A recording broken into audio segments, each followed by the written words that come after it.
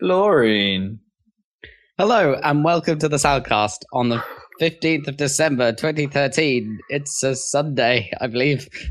The cast of this cast includes me, Dan Train, as the host, Robert Kemp.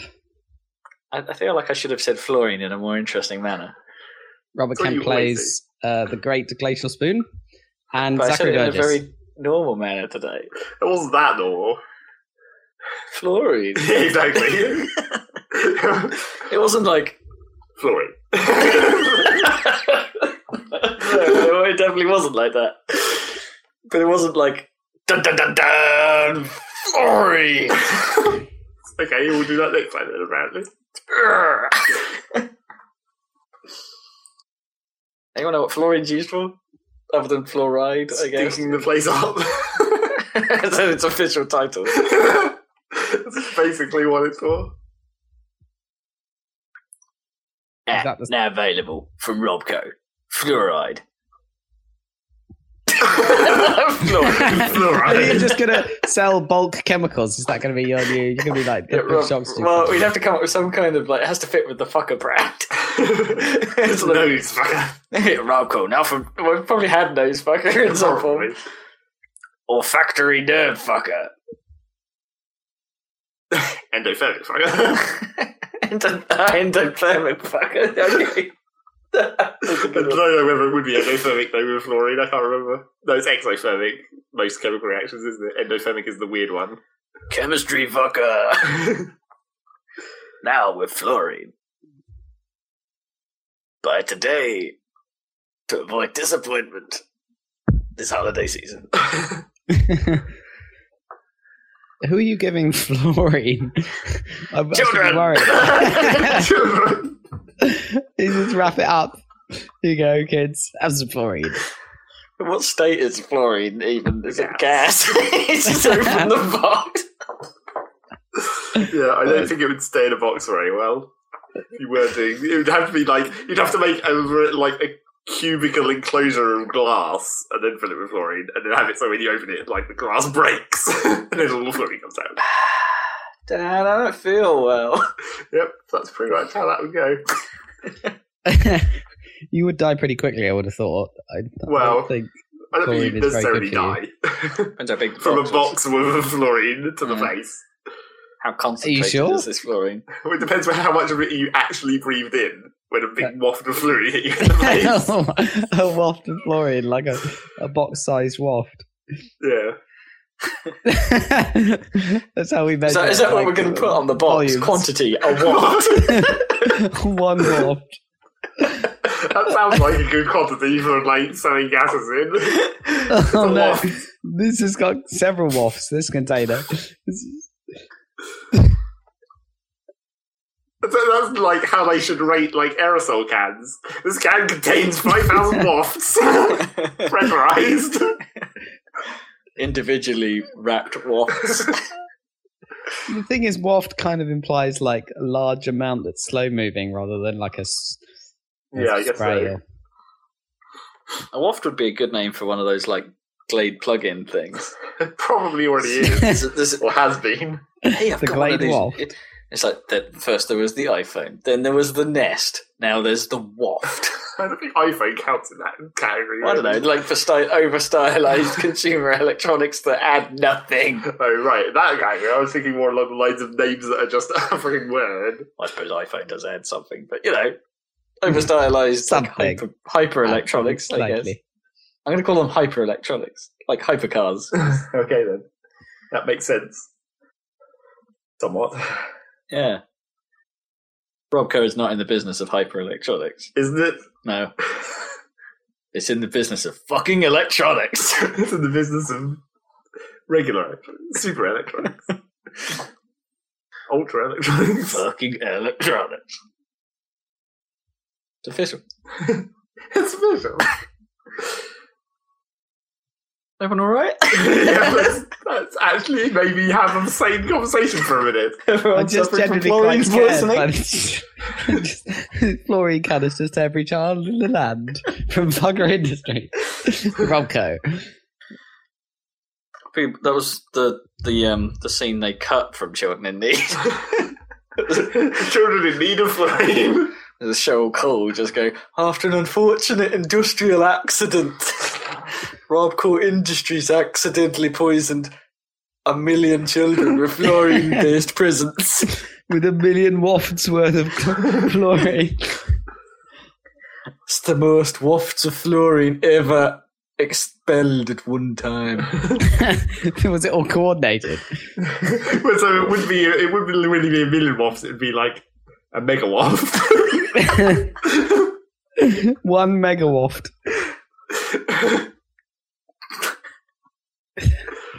I like the sound of that. Not You could use that part, but you could use that for weather forecasting, and like instead of saying the miles per hour of the wind, speed. you could see like how many wafts per second. mega wafts for like serious storms and hurricanes. It would be. That would make it sound much cooler, isn't it? Because like miles per hour and kilometers per hour, it's just kind of awkward to say. Just call it wafts. 50 wafts a minute. One count. Yeah, that's the trouble. You're still using it in wafts per hour, though, aren't you? Unless the waft waft actually has a speed associated with it. Yeah, a waft is a bit like a. What you mean? It's a bit like momentum or something, or inertia, where it has like a. Yeah, it has like a volume quantity. and a speed. Yeah.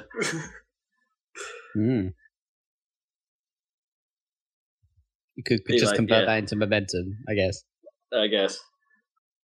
Inertial wafts. Well, what is the unit of momentum anyway? Like, do you have to say it in subunits, like together? Do you have to say mass? Like Newton mass meters, seconds. Yeah, Newton meters or something. Yeah, like Newton. That. Yeah, that's not as good. Just call it wafts. There you go. That could work for like solids and things as well. No, probably not as well. Not really. It's specific, so it's momentum. Units of momentum for gas. Is the waft. You could sort of use wafts, couldn't you? Because it wouldn't necessarily. Because if a waft is a measure of like mass, I guess for like these gases, I guess. No, it's got to have speed as well. No. If we're ignoring this whole momentum thing about waft, right? Okay. Like we're just going back to it being volume again. Well, no. Given that the pressure of the Earth's atmosphere is roughly constant, then if it's like a windy day, then surely you're getting the same number of wafts. Like, because it's not like you're getting a compressed bulk of waft coming at you.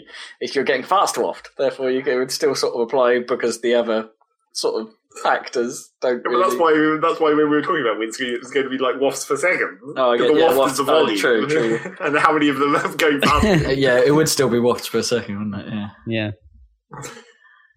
Rate of waft. You're going to start applying your calculus wafts. Integrate over the wafts, and you will get. Yeah, right. It's the meteorology branch of Robco. Of course. Weather fuckers.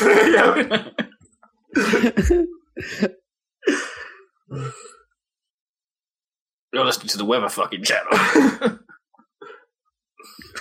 So now the weather's over. The news. News. There's a southwest. The news is there's a southwesterly of about 40 wafts. 40 wafts per second. Per second. Anyone got any news then? For real? Yeah, actual news. How about it? How's everyone's week's been? Anything interesting happening? No? Okay, moving on. Let's see. I watched a film. What? Whoa, Yeah. What did you watch? On DVD, not actually a film. What, yeah, on physical media? Yeah, because my mum brings shit home from the charity shop. So, we just get piles of old DVDs that people hand in occasionally. What crap did you watch? To clarify, what made you decide to them watch from it? the charity shop here? But they go back. Yeah. We feed them temporarily. That's how this charity shop shit works. Actually, normally, if we're talking about the things from the charity shop that are in our house, 90% of it is things that have yet to be gone into our washing machine. Because apparently we have to wash everything that goes into that shop. And I hope she gets paid for electricity and water. Yeah, it's exactly. All day, every day, that fucking washing machine. They should just have a toys. washing machine, right? Yeah, I know. In the shop. Trouble is that shop is tiny, so they couldn't actually There's no space to have a washing machine in It there. must make a shit ton of noise. Like washing toys in a Well, there's washing soft machine. toys. Oh, okay. What sort of toys are you thinking? Oh no, more Lego. Shove it in Like the Tonka pocket. traps and stuff like that. Like bits of Fisher Price that's just rolling around. Not quite. It'd be awesome. Yeah, I watched the film. I watched Oblivion. Which one's it? Oh, that's the Tom Cruise Yeah, one. it's Tom Cruise. Yeah. Where That's all right. I suddenly realised that Tom Cruise is hella typecast as that guy. Mhm. Because it's basically the exact same film as Minority Report and that new one that's coming out. That new one? Where he's like in some futuristic war and then he keeps dying and waking up and living the same day over and over. It's basically Groundhog Day but in a war. I'm not aware of this film. It's I don't coming know. out soon apparently. Ah. But I was like, Tom But Cruise he is, basically does that's the same role 3 times. And he's basically the same in Mission Impossible as well. Yeah, that's true, I guess. Sort of. Although, Well, you know, it's pull the face, look to middle distance. He's one of those actors. But yeah, that is like Oblivion is basically essentially Incapable. exactly the same story as Minority Report. It's Where it's pretty- like he pretty discovers what's wrong with the system and then has to fight. And Yeah. I tell you what, that film is weird and great in many ways. It is flawed as a film, but it's quite visually nice. I kind of like. well, that's also how it's like basically the same as Minority Report. yeah, I kind of like the concept, and the soundtrack's pretty awesome too. Yeah. But it does suffer from being I'm totally with you because it becomes entirely predictable once you work out. Oh, it's one of those films. Yeah. Then the rest of the film is just like I know exactly where this is going, and you are right. I mean, the trailers didn't help because the trailers had Morgan Freeman and that showed that whole section. Where it's like you're not meant to know. It's like even that his name appears right at the start. You're just waiting for him to turn up. It's like, well, he's got to be one of these guys then. Yeah. Because they're the only other human. And if Morgan Freeman's one of these guys, it's unlikely they're going to be a bad guy. Yeah. When has exactly. Morgan Freeman been a bad guy? He was a bad guy in that stupid James McAvoy thing with he was really awkward as a bad guy. You know, the thing with the Loom of Doom. Do you remember? Wanted, wasn't it? Yeah, I suppose he was, wasn't he? Yeah. Yeah, he said things like, kill this motherfucker, which just didn't suit him at all. It was really strange. Shoot the wings off the flies. He just said that a You lot. can bend bullets.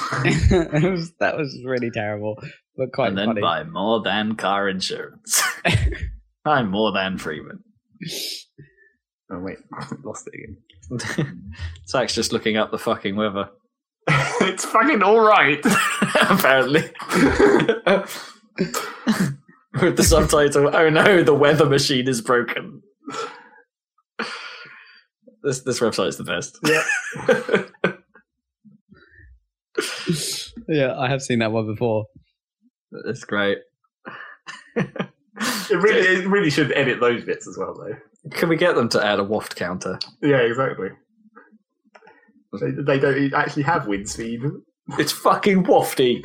So they wouldn't give it. It would be like, what would be the qualitative measure of wafts? Would it be like wafty? Guftastic. Well, so instead of like breezy, it's like how you're describing how many wafts there are. Exhaling for a very light, just sort of the sensation of wind without any of the real force. Right. An exhale of wafts. Is that the collective noun for One exhale. an exhale? Yeah. No, I think exhale is too small for a collection of wafts. Anyway, So Oblivion. I thought we were done with that. Oh, okay. I did like the drones. Well, Like the sounds the drones made were kind of cool. It's just like the generic, like futuristic robot noise. It's Like the warning, sort of like, oh god, something's happening. yeah, not quite like Metal Gear Solid with mooing, but it's sort of similar. Yeah. It's like, Yeah. I wish you hadn't said that. It makes me feel kind of uncomfortable, like the mooing, and it's so weird.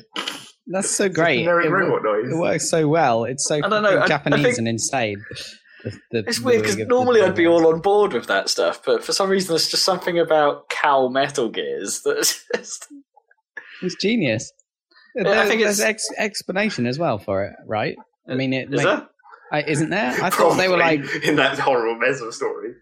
Yeah, and also they look like chickens and sound like cows, right? Yeah. Which is a bit weird. Well, I think there is some kind of backstory to why they sound like cows. They are derived from some, biological insides, aren't they, or something? Yeah, well, kind of. They kind of look a bit muscly, don't they? Like their legs and stuff. Mm. I don't know. It's just like for a game that the game has stupid light moments, but they're normally not actually a core part of the world. I don't know if that's meant to be funny. There's dude. I don't know. Is it? I don't think it's meant to be comedy, but it just comes across as it. Because what cow noises and exactly. Yeah, fair enough. In a world filled with both gravitas and dudes shitting their pants, it's like cow robots should fit in real nicely, surely, but it just doesn't.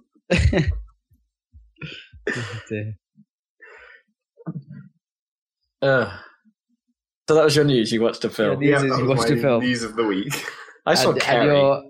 And you're saying thumbs down, are you? Or no, too generic? It was fine. It's a fun film. It's just you've probably seen it before. Yeah. Okay. And the Sky House. Oh, well, Sky House was kind of cool. With their ridiculous fucking swimming pool. Yeah, it just hangs off the bottom. Why would you even have a swimming pool? That's like a ridiculous luxury. Yeah, and especially considering the whole point of the what's wrong with the Earth is that the oceans are being drained. Yeah, but we can totally keep this little bit of water just for us. Yeah, that's to keep them happy, isn't it? So they never question going home.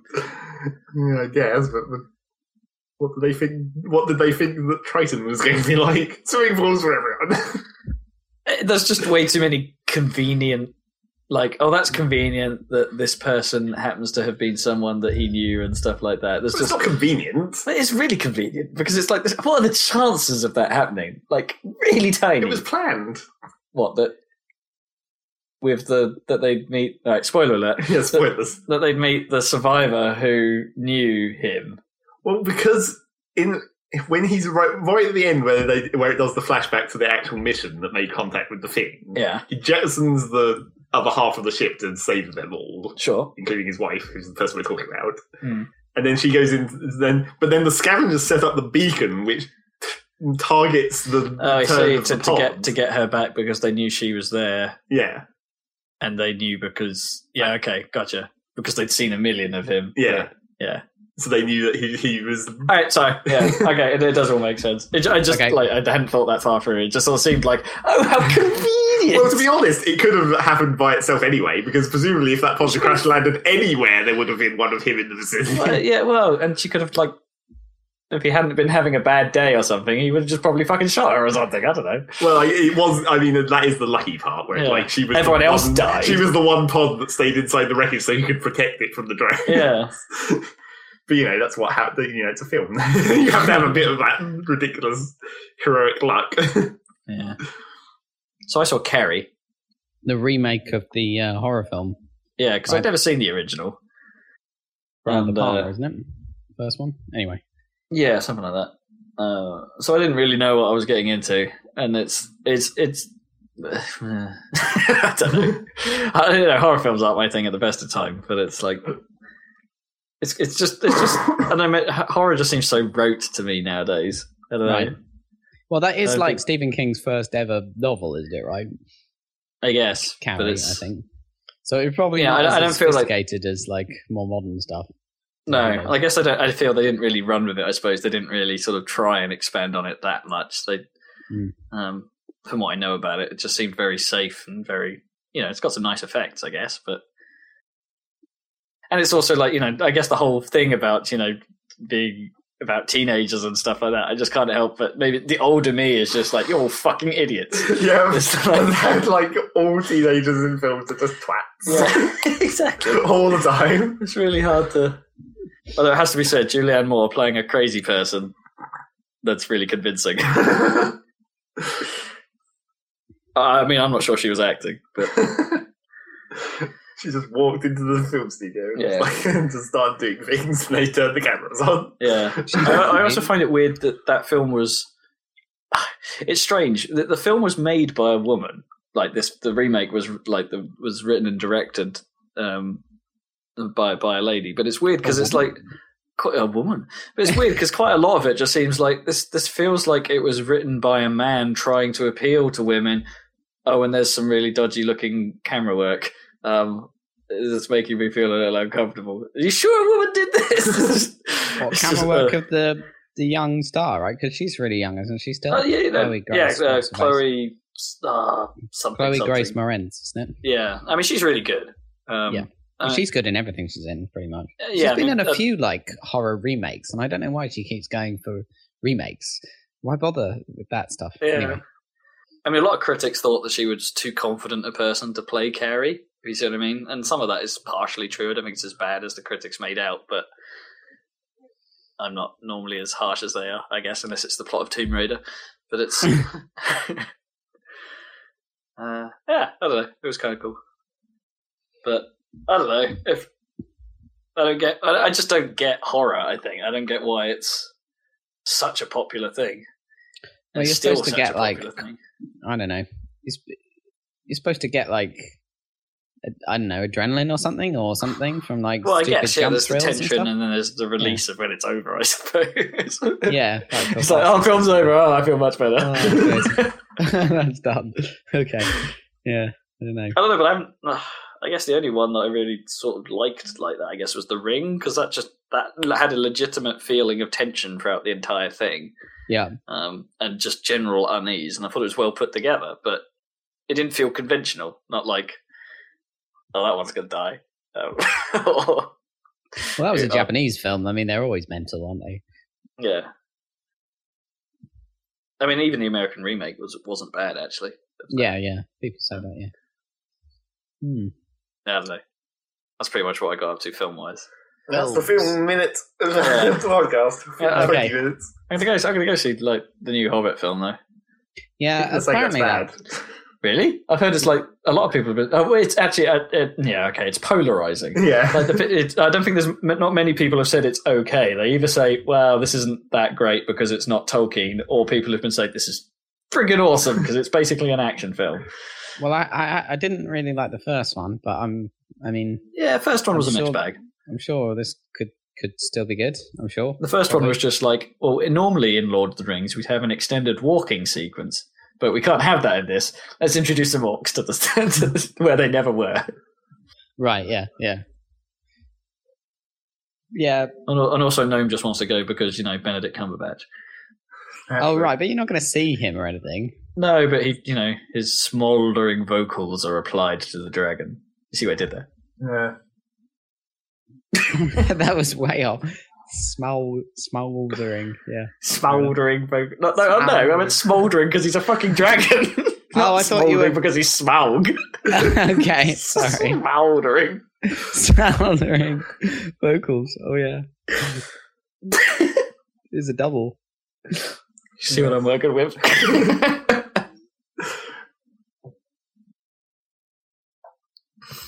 News? Yep, news. It might be my favourite podcast. We've only been going for 20 minutes. What's worrying? News. Hounds. You got to. Miiverse is on 3DS. Is it? Well, they basically linked the Wii U account and the 3DS account to make one account, which is surprising for Nintendo because they never do that. That's sort of intelligent. Yeah, it's like it's just one wallet, so your money goes in there, is used to buy things on both and all that, and it's one login. And so now you have the Miiverse on the 3DS as well, so you can draw dumb pictures. And that's pretty much what it's all about, isn't it? Yeah, just people doodling. Pretty much. Does it really add anything? I haven't looked at it. Oh, okay.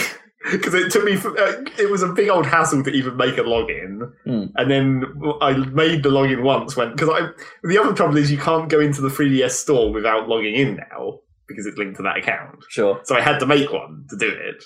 So I made one and did it because I needed to go into the 3DS store to update Pokemon because for some this is a big mess. But Pokemon basically doesn't update through it itself. You have because it's the download version. Right. Although presumably this applies to the cart version as well because the cart version you wouldn't be able to update anyway. No. But you have to go into the 3DS store, navigate to the Pokemon page, as if you were going to buy it, even though you've already bought it, and then there's an update button hidden in there. Oh, interesting. Which is a really dumb way of updating things. That is kind of crap. Especially when it doesn't tell you there's an update until you go into the game and try and connect to the internet, and it's like, no, there's a newer version. Go to the store. So the game can't even hyperlink you to the store page. Huh. So I went through all that hassle of making an account, logging in to go to the store to get this patch, and then I turned my 3DS off. But I forgot to check and remember the password, and I can't remember what my password was because I was using a new password, and I wrote it down, so I can't actually remember it yet. But then it's not saved on my 3DS. So anyway, when I went to look at the Miiverse, I was like, oh, I need to log in. I'm not where my password is, so can't do that right now. So yeah, it's on there. But they still haven't done any of the eShop integration or anything, so it's still a different eShop. Or is it? Well, I mean the points thing, So well, no, because there wasn't points since it was the Wii U. It's been real cash, and now I guess it's real cash for both of them. So if you have money in your Nintendo wallet, is that the same wallet across both stores now? Yeah, I think it is. Oh, okay. Well, that's an improvement. Although it did suggest that, I'm not even sure how this worked originally, but apparently if you had money of different currencies in your Nintendo wallet, right, it would get rid of any money that was in one of your non-standard currency. It was like, you'll lose that money forever unless you spend it. I was like, well, that's a bit of a bitch. Oh, wow. But I'm not sure why would you even have a wallet with two different currencies in for buying Nintendo stuff? It seems unlikely, doesn't it? How's that even... Well, unless you had, the accounts you merged could have been from different regions, maybe. I guess. You have a Japanese account and your UK account, and then you decide, these are the ones I want to merge into the Miiverse thing. Oh, snap, I've got to spend all my dust. Yeah, I guess so. But then, surely... what happens if you're in that awkward position where you presumably you've got so many, let's call them US dollars, yeah, and then but you haven't really got the right amount to buy something. So you say, right, I'm going to use everything that's on my account and then pay a little bit more to get something. So where does that little bit more come from? And would I have to put that into my US dollar account in order to do it, and then be left with more money left over? Well, it's to deal with that stuff. If I remember rightly, it's weird that I can't really remember because I bought plenty of stuff on the 3DS store, but I think you can, providing you go over a minimum, it's like Steam, providing you go over a minimum amount, you can just put in the right amount. As much as you want, yeah. You don't actually have to buy it in chunks like you would with Microsoft or whatever. Points.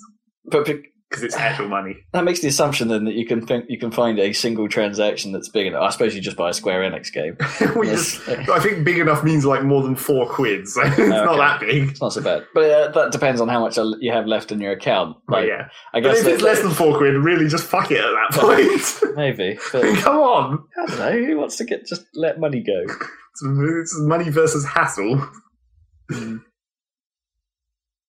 Speaking of things that are not much more than £4 in the 3DS shop, I noticed there's a category for Sega 3D Classic. Yeah, that's been around for a while. Yeah, I've just never looked at it, and it's they've just made the Mega Drive games, but with a 3D effect. Yeah, which actually looks kind of cool for Sonic and Echo.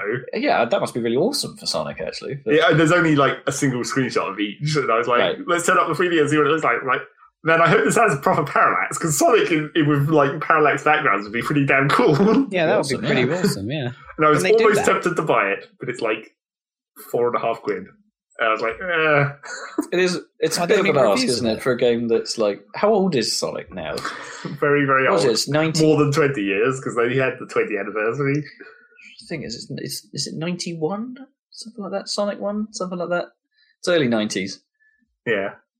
But it's yeah, that's maths. I was tempted by Echo though. Really? I liked Echo the Dolphin 1, but I had it on PC, and the trouble is I know that if I because the PC version was better though. Yeah, the PC version was better, and it had the PC music, which is the main reason why we're playing Final Fantasy 7 on PC. I don't think that's the main reason. Music. It is the main reason. I'd take the PlayStation version any day. I did say it was better. It's just different. Does the Steam version have the PC music? It's the same. It's all MIDI based. Yeah. They did. Apparently, they patched it so that you can have the PlayStation music for Final Fantasy 7. I think Final Fantasy 8, which came out, is 8 has just come out. Yeah, I think that's news, isn't it? I know it's the game that is. That's the PC version of 8. Apart from multiplayer games, that is the game. That holds the accolade of being the most played single player game I've ever owned. But I never finished it, and I'm a bit worried that I was sort of tempted to go, oh, that's really good. Well, once we finish Final Fantasy 7, Move on to 8, obviously. Because, That's a good plan. We'd have to stay with us for another, 4 years. And you have to play all the card games and shit, all the way. Oh, God. well, apparently playing the card games is the way to win.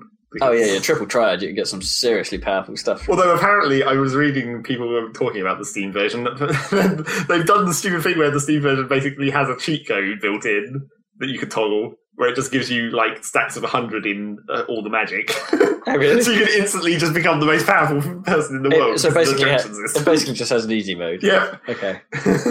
Well, I'm not against that, because that's those games are enormous.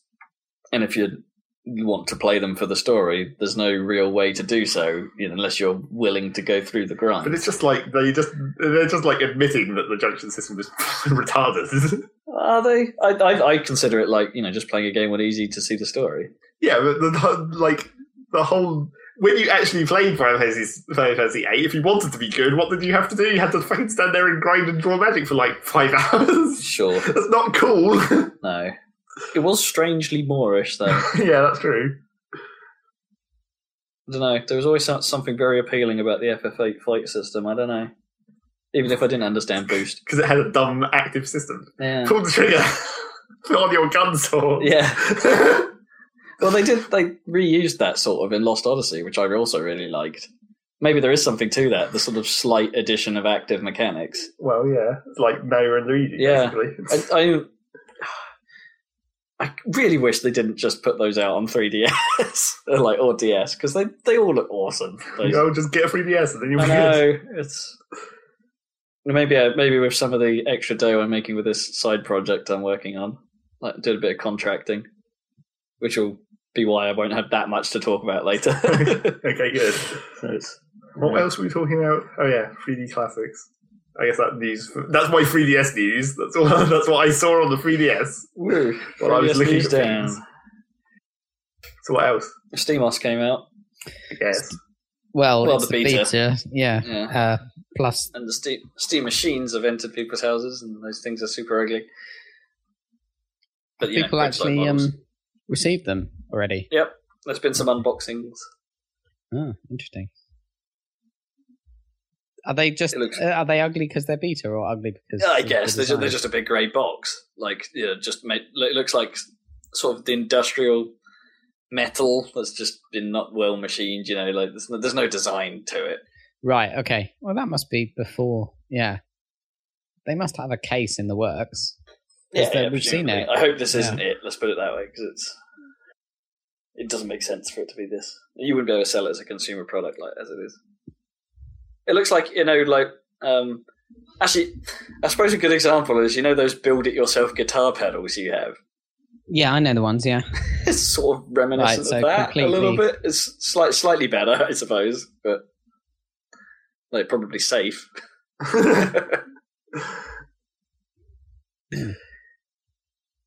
So what's in it? In the beta? News? We don't fucking know. I don't know. Well, they always said they were going to put out 3 different versions of that. Oh, right, okay. So it's got different combos of graphics cards and shit. Yeah, presumably for testing purposes, which makes a lot of sense. So yeah, if that's out in the wild, you can download it if you want. Although apparently, at the moment, I only saw this in passing, seconds before we went on air, naturally. But it's not for the current version is not for Linux noobs, really. There may be some hurdles to getting it up and running if you're doing it yourself. It's not simple yet. Right, yeah. That's the impression I got.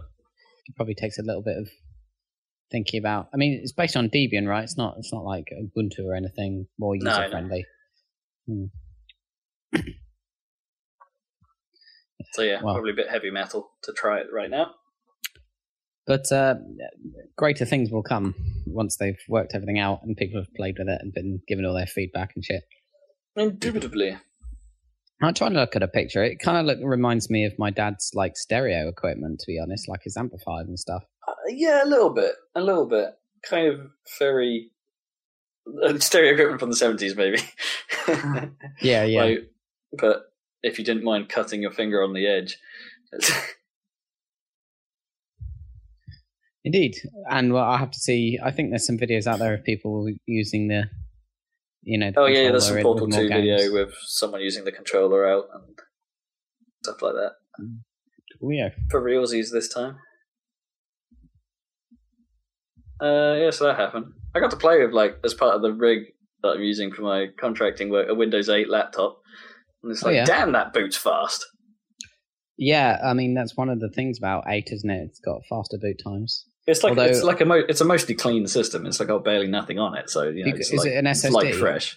Yeah, it is SSD as well. Yeah, because I use SSD on my my main machine for the Windows, and it does boot really fast. Not as fast as that, I wouldn't have thought, but still, it's pretty fast. Yeah, it's. I know people were saying about it, but when it actually happens in front of you and on a cold boot, you're just like, okay, that's impressive. Yeah, it's cool. I think mine is going slower now, but it's like it's pretty insane how fast Windows can load up into memory from an SSD, especially with the 8 is, optimized for even faster boots. So yeah, it's pretty cool. It's cool. I don't mind Windows 8 as an OS. Like as much as little as I've used it, it seems cool. Have you got 8.1 on there or whatever? Not sure. If I'm honest, it's probably just 8, but right. It seems alright. I don't know. Oh no, it is 8.1. Sorry, because there's a start button. Right, cool. But yeah, I don't see what the big deal is. Why everyone hates it? It seems alright. It's on a laptop with a little touchscreen as well. That seems to work pretty cool. Yeah. Do you find yourself going from the mouse? I found myself going to the touchscreen. Yeah, I found myself going to the touchscreen like naturally, especially for the start menu. I mean, it's meant for touch, isn't it? Well, yeah, not even that. Just even using Windows, like on the desktop mode, I just end up finding myself like just touching things rather than trying to use the trackpad, and it's like because it's actually faster. Right. Well, over a trackpad, yeah. Yeah. I guess if I had a mouse attached, I might be doing it differently, but because I guess the motion to move my hand from the mouse to the screen might be a bit further, but. I don't know. I like it. So is that? Did you get yourself that, or is that for? No. That's part of the rig I'm doing in the user. It says it's not mine. But... Oh right, it's part of the contracting deal. Yeah. Or whatever. Okay. Cool. Is that the locksmith thing we're doing?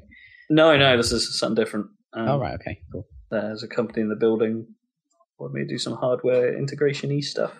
Oh, interesting. So yeah, it's been most of my week, most of my evenings has been taken up with that. But. Fair enough. Okay, not many games then, but we've still got more news. I expect. You say GT6 has come out? Yeah, GT6 has come out on the PS3. Yeah, and the general consensus is that this is what the game GT5 promised to be. Yeah. Is actually for real in GT6. That's kind of what I was hoping. That seems to happen quite a bit with GT, is that they kind of try and go all out. They kind of cock up the first version they release on the console, maybe, and then I don't know. GT1 was fairly revolutionary, but GT3 people have mixed opinions about, and 4 refined it, and then they cocked up 5, and then it still has some weird things, like they've got rid of the it doesn't visibly tell you whether a car is premium or not, but there are definitely premium or not cars. Yeah. It's just that the knots are quite a lot better than they used to be.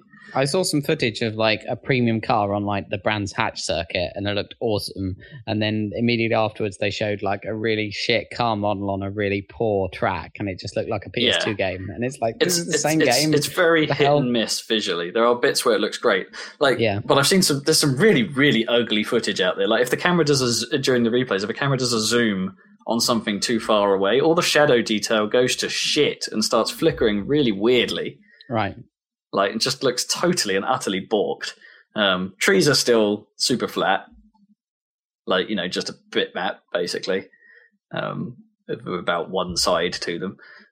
There's a lot of very close pop-in, so crowds and stuff will just sort of appear as you drive within a few hundred yards of the stands, which looks really weird. But a lot of people say that the driving model, like, as in the actual feel of the car on the track, on its own, let's say, is really, really, really good. Like a vast improvement even over what they did last time. To the point where it's generally the preferred driving model. The content is really good. There's tons of stuff there, which is ultimately Forza 5's downfall. spoiler alert for later conversations, I guess. The track fatigue has sort of set in on Forza 5. And I'm barely anywhere through that. Interesting. Which is a shame. So that's kind of appealing. But the collision model is still awful. And that's just a deal breaker for me. It's still the bumper car, bounce off everything. They just collision model. They don't give a shit about that. No. They don't care. It's not their it's the lowest of their priorities, which is crazy because it's like if you're doing like stock car racing or general racing in video games, there's quite a lot of bashing around, really, which there wouldn't be in real racing. But they just want everyone to behave like real racing because that's how their minds work, I think. Yeah, it's just weird. And they're so obsessed with cars, they can't imagine you actually knocking them into on one another, you know. Yeah, this is the thing. It's like if you're driving time trials, the game seems almost perfect. If you're doing any kind of racing, which is what I like to do in a racing game, then it suddenly becomes a very flawed experience, and I just can't get behind that at all. Well, I wouldn't. That just doesn't sound appealing. It's like perhaps if I wasn't into it so much, then maybe I'd have a better opinion of it, because it would be like, oh, it's really forgiving, it's really fun, and it's like, no, if I crash, I want to suffer for it. I want to be penalised for crashing and being an arsehole. Yeah, exactly. What they need to do, if that's the way they want to go, is to just massively penalise any kind of collisions and make sure the AI will like yield to you if you're in the way rather than ramming you or whatever, you know. So make it so that it's if you start ramming them, you know, you're not going to get anywhere. But equally, they're not gonna, you know, they're equally, you know, afraid of. Yeah, I don't know. I think it's a really difficult thing to pull off some kind of model like that, because that's why, you know, things like F1 and stuff have stewards, so they can try and assign blame during an event, because sometimes it's not very clear cut. And the unfortunate fact of playing video games, as I think I may have mentioned last time, did I mention that I tried Forza 5 multiplayer on the last cast? Yeah. And that everyone's an asshole. Yeah. And it's like... And then their driver cars become assholes as well. Yeah, exactly. It's vicious. Although driver cars are a lot more fun to race against than real people in that game, which is... I think if that's the case, you've got a problem on your hands. And it's like... Because Forza 5 doesn't really penalise aggressive driving. Barely. There are lots of bits of track you can just like take a horrific shortcut over without it slowing you down. I mean, Forza 5 does this thing where if it thinks you're taking a shortcut in a bit of, you know, you're in a bit of track you're not supposed to be, it'll just slow you right down, like super unrealistically, but it's a way of stopping you just cutting corners. Oh, I see. Whereas, so they don't really go very far. I don't think they don't have any collision penalties or anything like that. They don't really have caution ratings and stuff like that. But they, the other extreme is a game. I think the Tocker games, when they were still about, they had concepts like drive-through penalties and black flags and stuff for aggressive driving, and that's starting to seem more and more appealing. And Tocker is like the kind of real-life racing that has the most bashing, probably, unless it's like Dodgems or some shit. I mean, the old Tocker games apparently had problems with that system because it would often give you the penalties for things that the AI did, stuff like that. And I guess that's where the trouble lies. No one's really mastered that system yet. Unless like someone could introduce a mode into like a racing game where you could be the race official. And like it tells you, there's been an incident, watch the replay, and then you make a decision on it. And then you're like, you've been given a drive-through penalty. Or if there was some kind of like, okay, you drive the race as you normally would maybe, but then you get like penalties dished out at the end of the race in terms of time that could then reorder the positions. I don't know. It's like the way it stands now, it's just not fun. But maybe GT5 gets around that problem by having such a simple collision model. Maybe multiplayer actually works because you can't fuck each other up. Maybe that's why they keep it that way. I mean, just need to try it, I guess. It's hard to say though. It doesn't seem right. I mean, like in Formula One, if two cars touch, like they're not going to be. No, they're probably off, aren't they? I don't know. It's like they describe themselves as the driving simulator, and it's like, okay, sure, you've got the driving bit right. They don't so by that logic, they're actually doing exactly what they set out to do. But the problem is that a lot of the game focuses around racing. Yeah, and it's like you can't have a racing game without simulating collisions correctly. unless you're Mario Kart, in which case it's fine. You only want some kind of rudimentary bounce mechanic on a kart racer, really. Yeah, pretty much. I don't know. I just wonder what they could do about, I don't know, the French problem. What, when you're being Frenched? Yeah. Or pit turned, I guess. Just happens all the bloody time. I don't know if it's... I don't think I've ever played an online multiplayer racing game that is, like... It's so hard to make those fun, because everyone's always an arsehole. Well, I don't know. I guess that's where, like, perhaps the scene of, like, iRacing and stuff like that perhaps appeals. It's a shame they're just not very visually appealing, or... Yeah, but with like, if you're playing iRacing, everyone's gonna kick your ass, aren't they? I mean, I guess it's super hardcore, but yeah, presumably they have like a league system, and you can start in the beginner ranks and go against noobs as well, and all that stuff. That's true. That's true. Probably, but you're probably if you're playing iRacing, you're always gonna be playing with people who give a shit about motorsport, I guess. But then perhaps, yeah. But I don't know. Absolutely. There's definitely room for a middle ground game. I don't know, or someone could just do something about not playing with assholes, or there'd be some reporting system to say this guy raced aggressively and therefore he gets matched with other aggressive racers, and like so I could move away, like purposefully choose to be matched with proper racers. I like to have a skill-based race in a game like that. Where the driving model is so good, I don't want to be firing red shells at people. Yeah, exactly. You're not wishing you were playing Blur or whatever. You want to play a real racing. If I've been beat, I don't feel hard done by if I've been beaten by someone who has outdriven me. If I've cocked up on Laguna Seca on the last bloody lap and ballsing up the corkscrew real bad, I think I deserve to lose a few places. Yeah. If I'm driving along a straight in a slightly underpowered VW Beetle, and a Honda Civic comes up and pit turns me on the straight when he could have easily just overtaken me, I get pissed. Yep. That's not a fun experience. No. Except it must be friggin' hilarious for the other guy. But I don't know. I tend to drive cars that are better handling and not so great on the straights. But like make up time in the corners. And, yeah, it's more fun that way. Rather than, I guess it's like if you're in a car that can't corner, I guess that has a lot of skill to it, doesn't it? Because you've got to get around the corners at some point, and you've also got to brake when you're going like super fast at the end of the straight. You've got to choose your braking. Well, that's hard to know. I don't know. Driving a car that's like high powered but crap in the corner and still do well is a pretty good skill. Exactly. Yeah. Playing in one of those cars is harder, but I don't know. Abused online. This has turned into a Forza 5 discussion. Sorry. It's okay. Well, it's tangentially. It's online racing in general. GT6, I don't think it's online racing in general. I suppose it's always been a problem since I've been trying to play them since PGR2.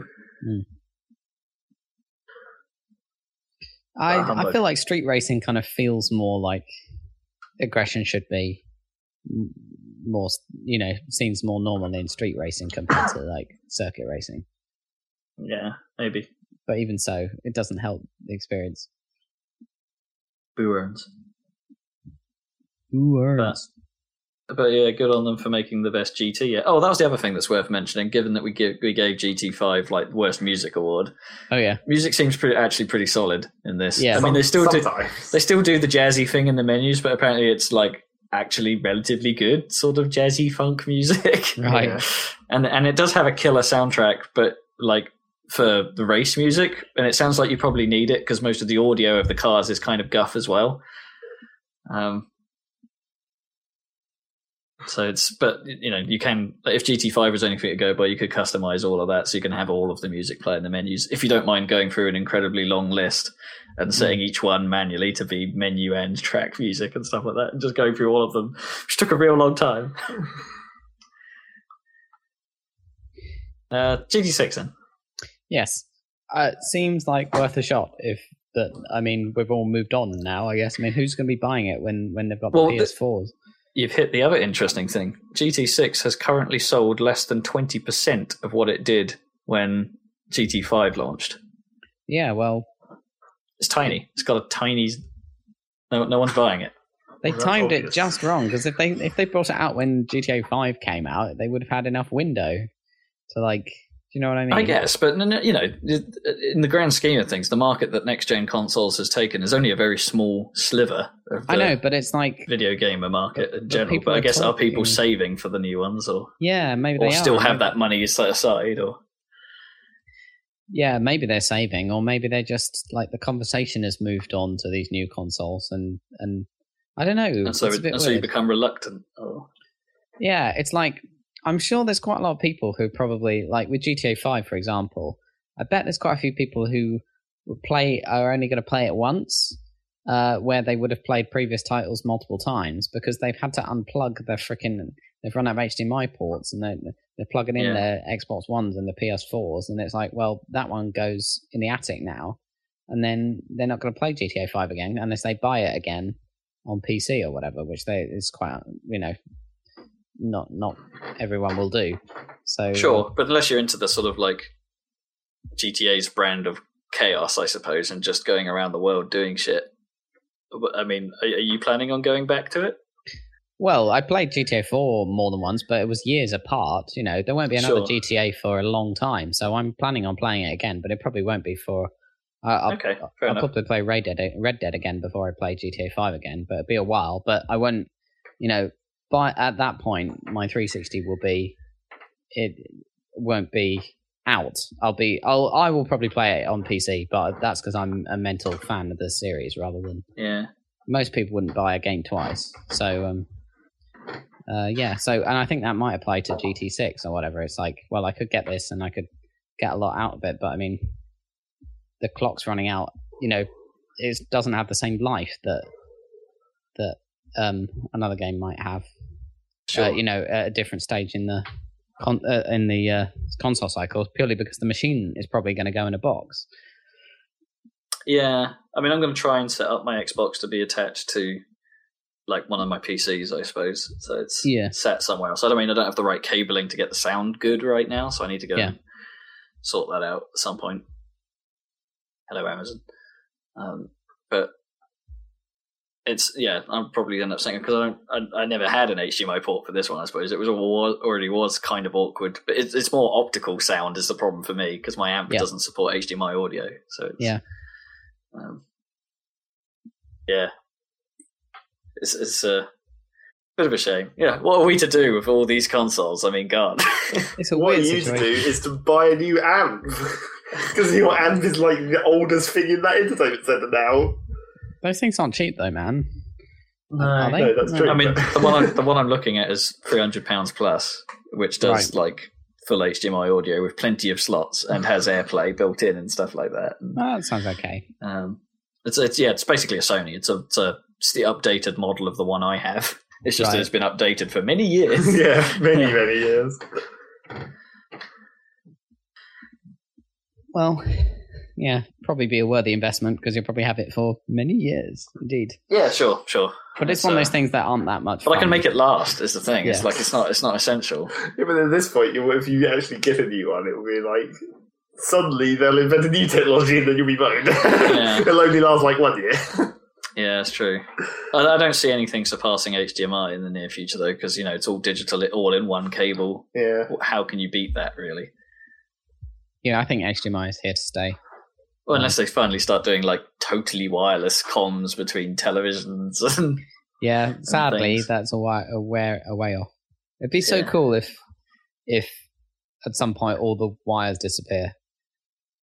I mean, just in general, it's not going to happen. Have all the wires gone? The technology won't be there yet, but all the wires will just disappear. It will be fucked. Just evaporated. Like all the technology works, it's just all the wires.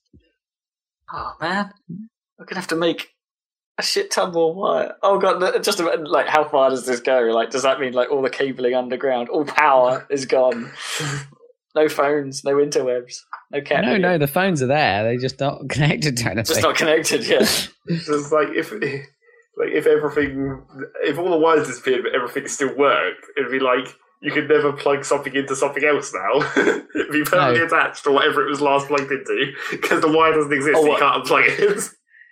Oh, what you mean? The opposite happens, that the wire the wire still exists, but everything gets fused. No.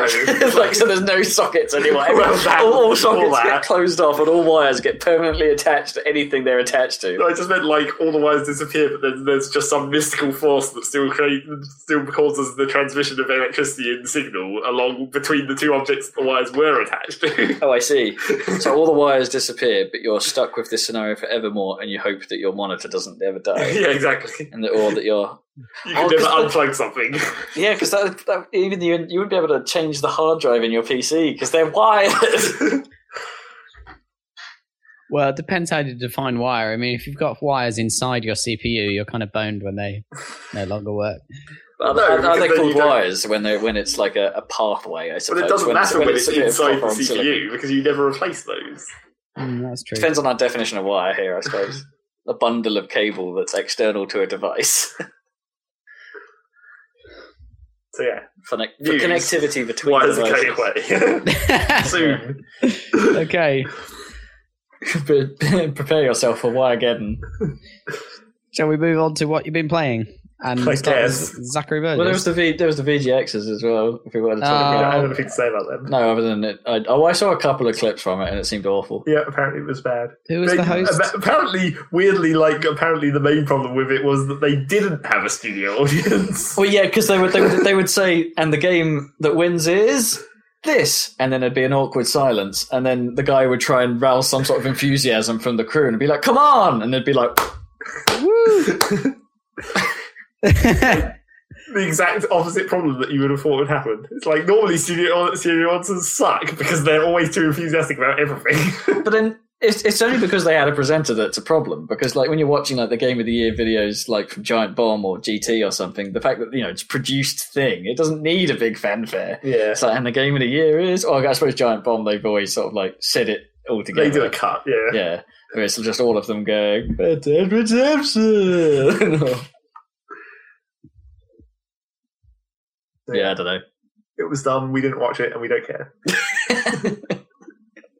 Oh, the VGAs were always dumb in the first place, like because that was too big an event and too bonkers. But and they always gave shitty awards to dumb things like P-Molly. He's a dumb thing now. I think that's and the 2012 award for dumb thing in video games goes to Curiosity and Peter Molyneux. Pretty much. So, did you guys watch the stupid the Charlie Brooker thing? Yeah. That was the funniest moment in that was when he had a bunch of talking heads say that anyone who had a BBC Micro was hopelessly posh, and then they had Peter Molyneux on. It was awesome. Hilarious. That show was a bit. Well, its title was misleading because it wasn't so much how video games changed the world. It was a history of video games with a 5-minute postulation at the end about how he thinks they've changed the world. Yeah, true. Which is still awesome. As a history of video game show, it's a pretty good walk through it for people that perhaps haven't been part of the world. That's it. It was it was meant to be for. I don't know who it was for. I guess it was for Guardian readers who know who Charlie Brooker is but don't care about computer games. I guess. And they also had the writer of Tomb Raider on it, so I had to just go, "Oh, you're responsible." Oh, it's you, is it? And the worst bit about it is it's a lady, and it's just like, well, there aren't that many ladies in video games, relatively speaking. So now I feel a little bit bad. A British lady, yeah. Yeah. It still sucks. Oh, well. It's like she's a double bad writer because she couldn't even write what she knows, being a British lady. Oh dear! All British ladies have a they've got an advantage when writing Lara Croft stories. Obviously, that's how that works. End of news. I guess. Yeah. Okay. Peggle 2 came out. Oh yeah. So there you go. An Xbox One game got released. It's and I think that really barely even counts as an Xbox. I think that might be the last thing of the year to come out to be in the schedule for one. Yeah, that game would never have worked on the previous generation. Oh no, not at all. You need the raw power, don't you? I mean, you thought you knew Extreme Fever, but exactly. Now you literally break out in herpes on your couch. Herpes or fever? I don't know. I've got malaria.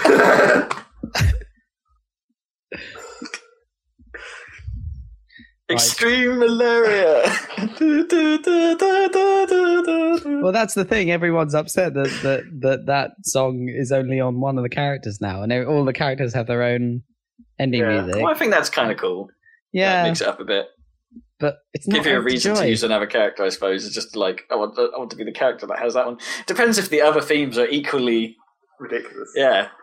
Well, it's hard, right? Some of them seemed quite good choices, but you can't really beat Ode to Joy for that. I guess. Well, it's clues in the title, I suppose. Yeah, pretty right. It has the most joy. And you only That's get not that. what Ode means. No, but and you probably don't want to play with Bjorn the Unicorn because he's got the most basic power. Like, I mean, it's fine, the most basic power is not like the most useful power. I like the owl power. Not really for scores. From the first one, I can't remember what it was. was. The Zen shot. Yeah, the Zen shot. Wow! I only used that on occasion. I ended up liking flower power more. I think because if you managed to hit a green early on and you got all the reds quite early, then your multiplier would go up. Yeah, that's true. Quite a lot. So if you're gunning for a score target, then that was a pretty good way of doing it. I'm not sure. I mean, some of the new powers look okay, I guess. I don't know. The kind of freeze power looks quite insane, where everything sort of pinballs and slides around crazily. Is there only 5 Peggle Masters in this then so far? I think so. Yeah, I think it might be 5 or 6.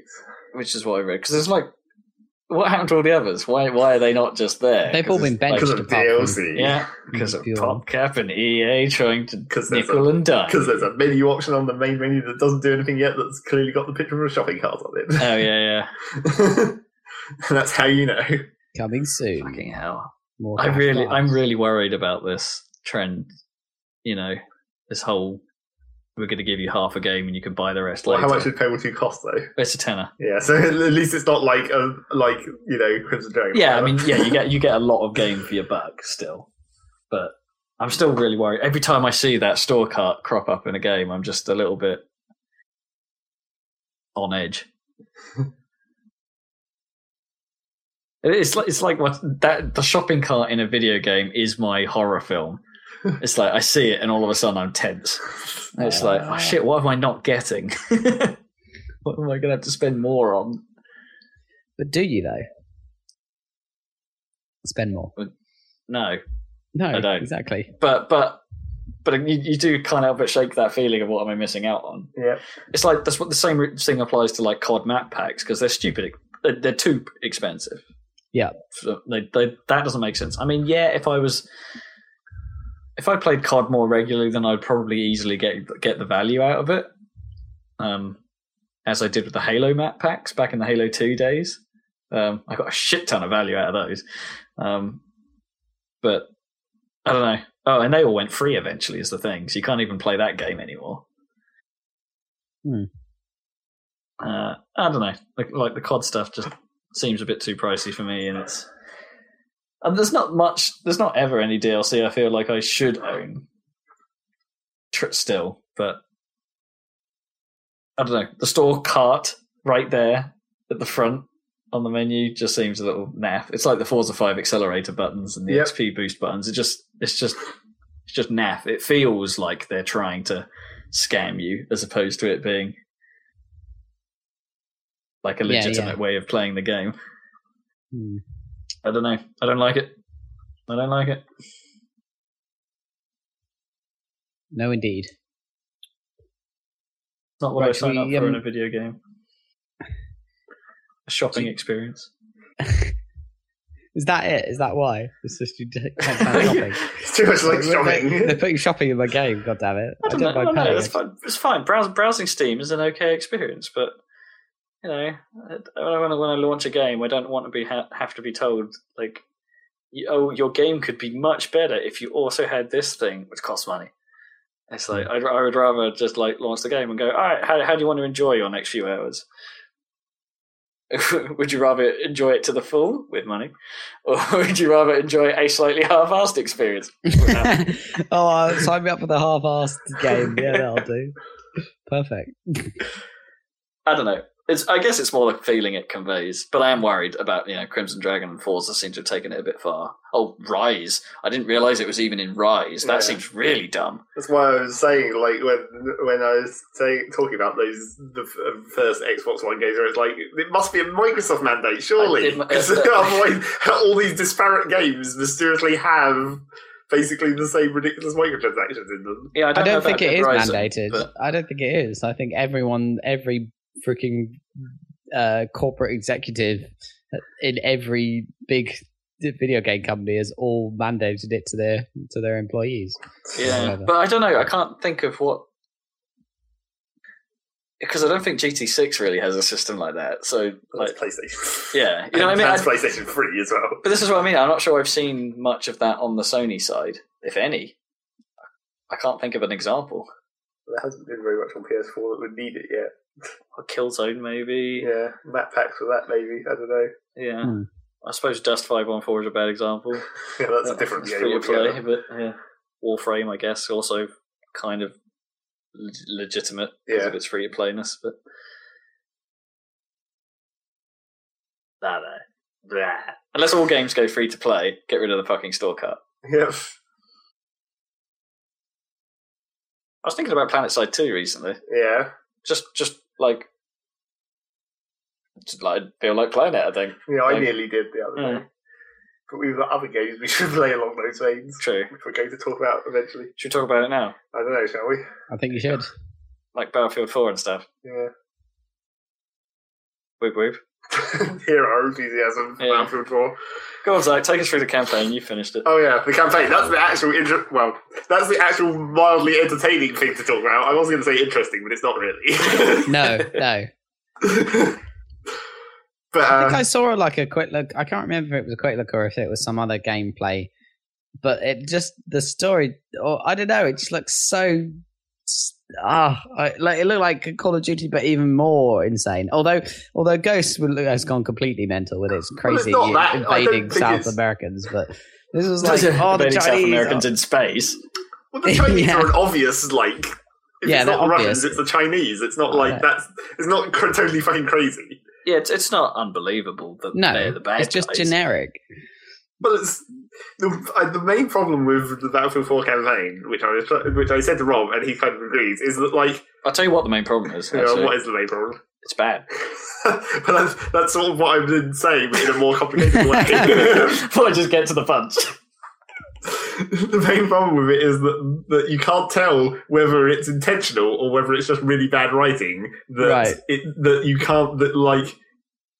It never really tells you what the fuck's going on. And you can't tell whether it's because it's like it's trying to simulate the fact that you're just a dude taking orders. In which case it does a really good job of that. Yeah, or whether it's just really bad writing. But yeah, there's nothing to engage you. There's nothing to make you want to do the things. You're just put into a situation and there's dudes to shoot and you have to get out. And it's like, it hangs together by practically nothing. Yeah. There's like the ongoing occasional theme of, hey, the black dude wants to save people. Yeah. And will occasionally buck orders to do it. And there is like the actual story that links everything together really revolves around the CIA, which is also why it's like, is it good writing that you don't know anything because it's the CIA? I haven't finished the campaign, but I'm more than halfway through it, and I still have no fucking idea what's going on. No, well, you've just got to the bit where like the major twist happens, but then it untwists. But is it a twist if I don't know what the fuck it's twisting?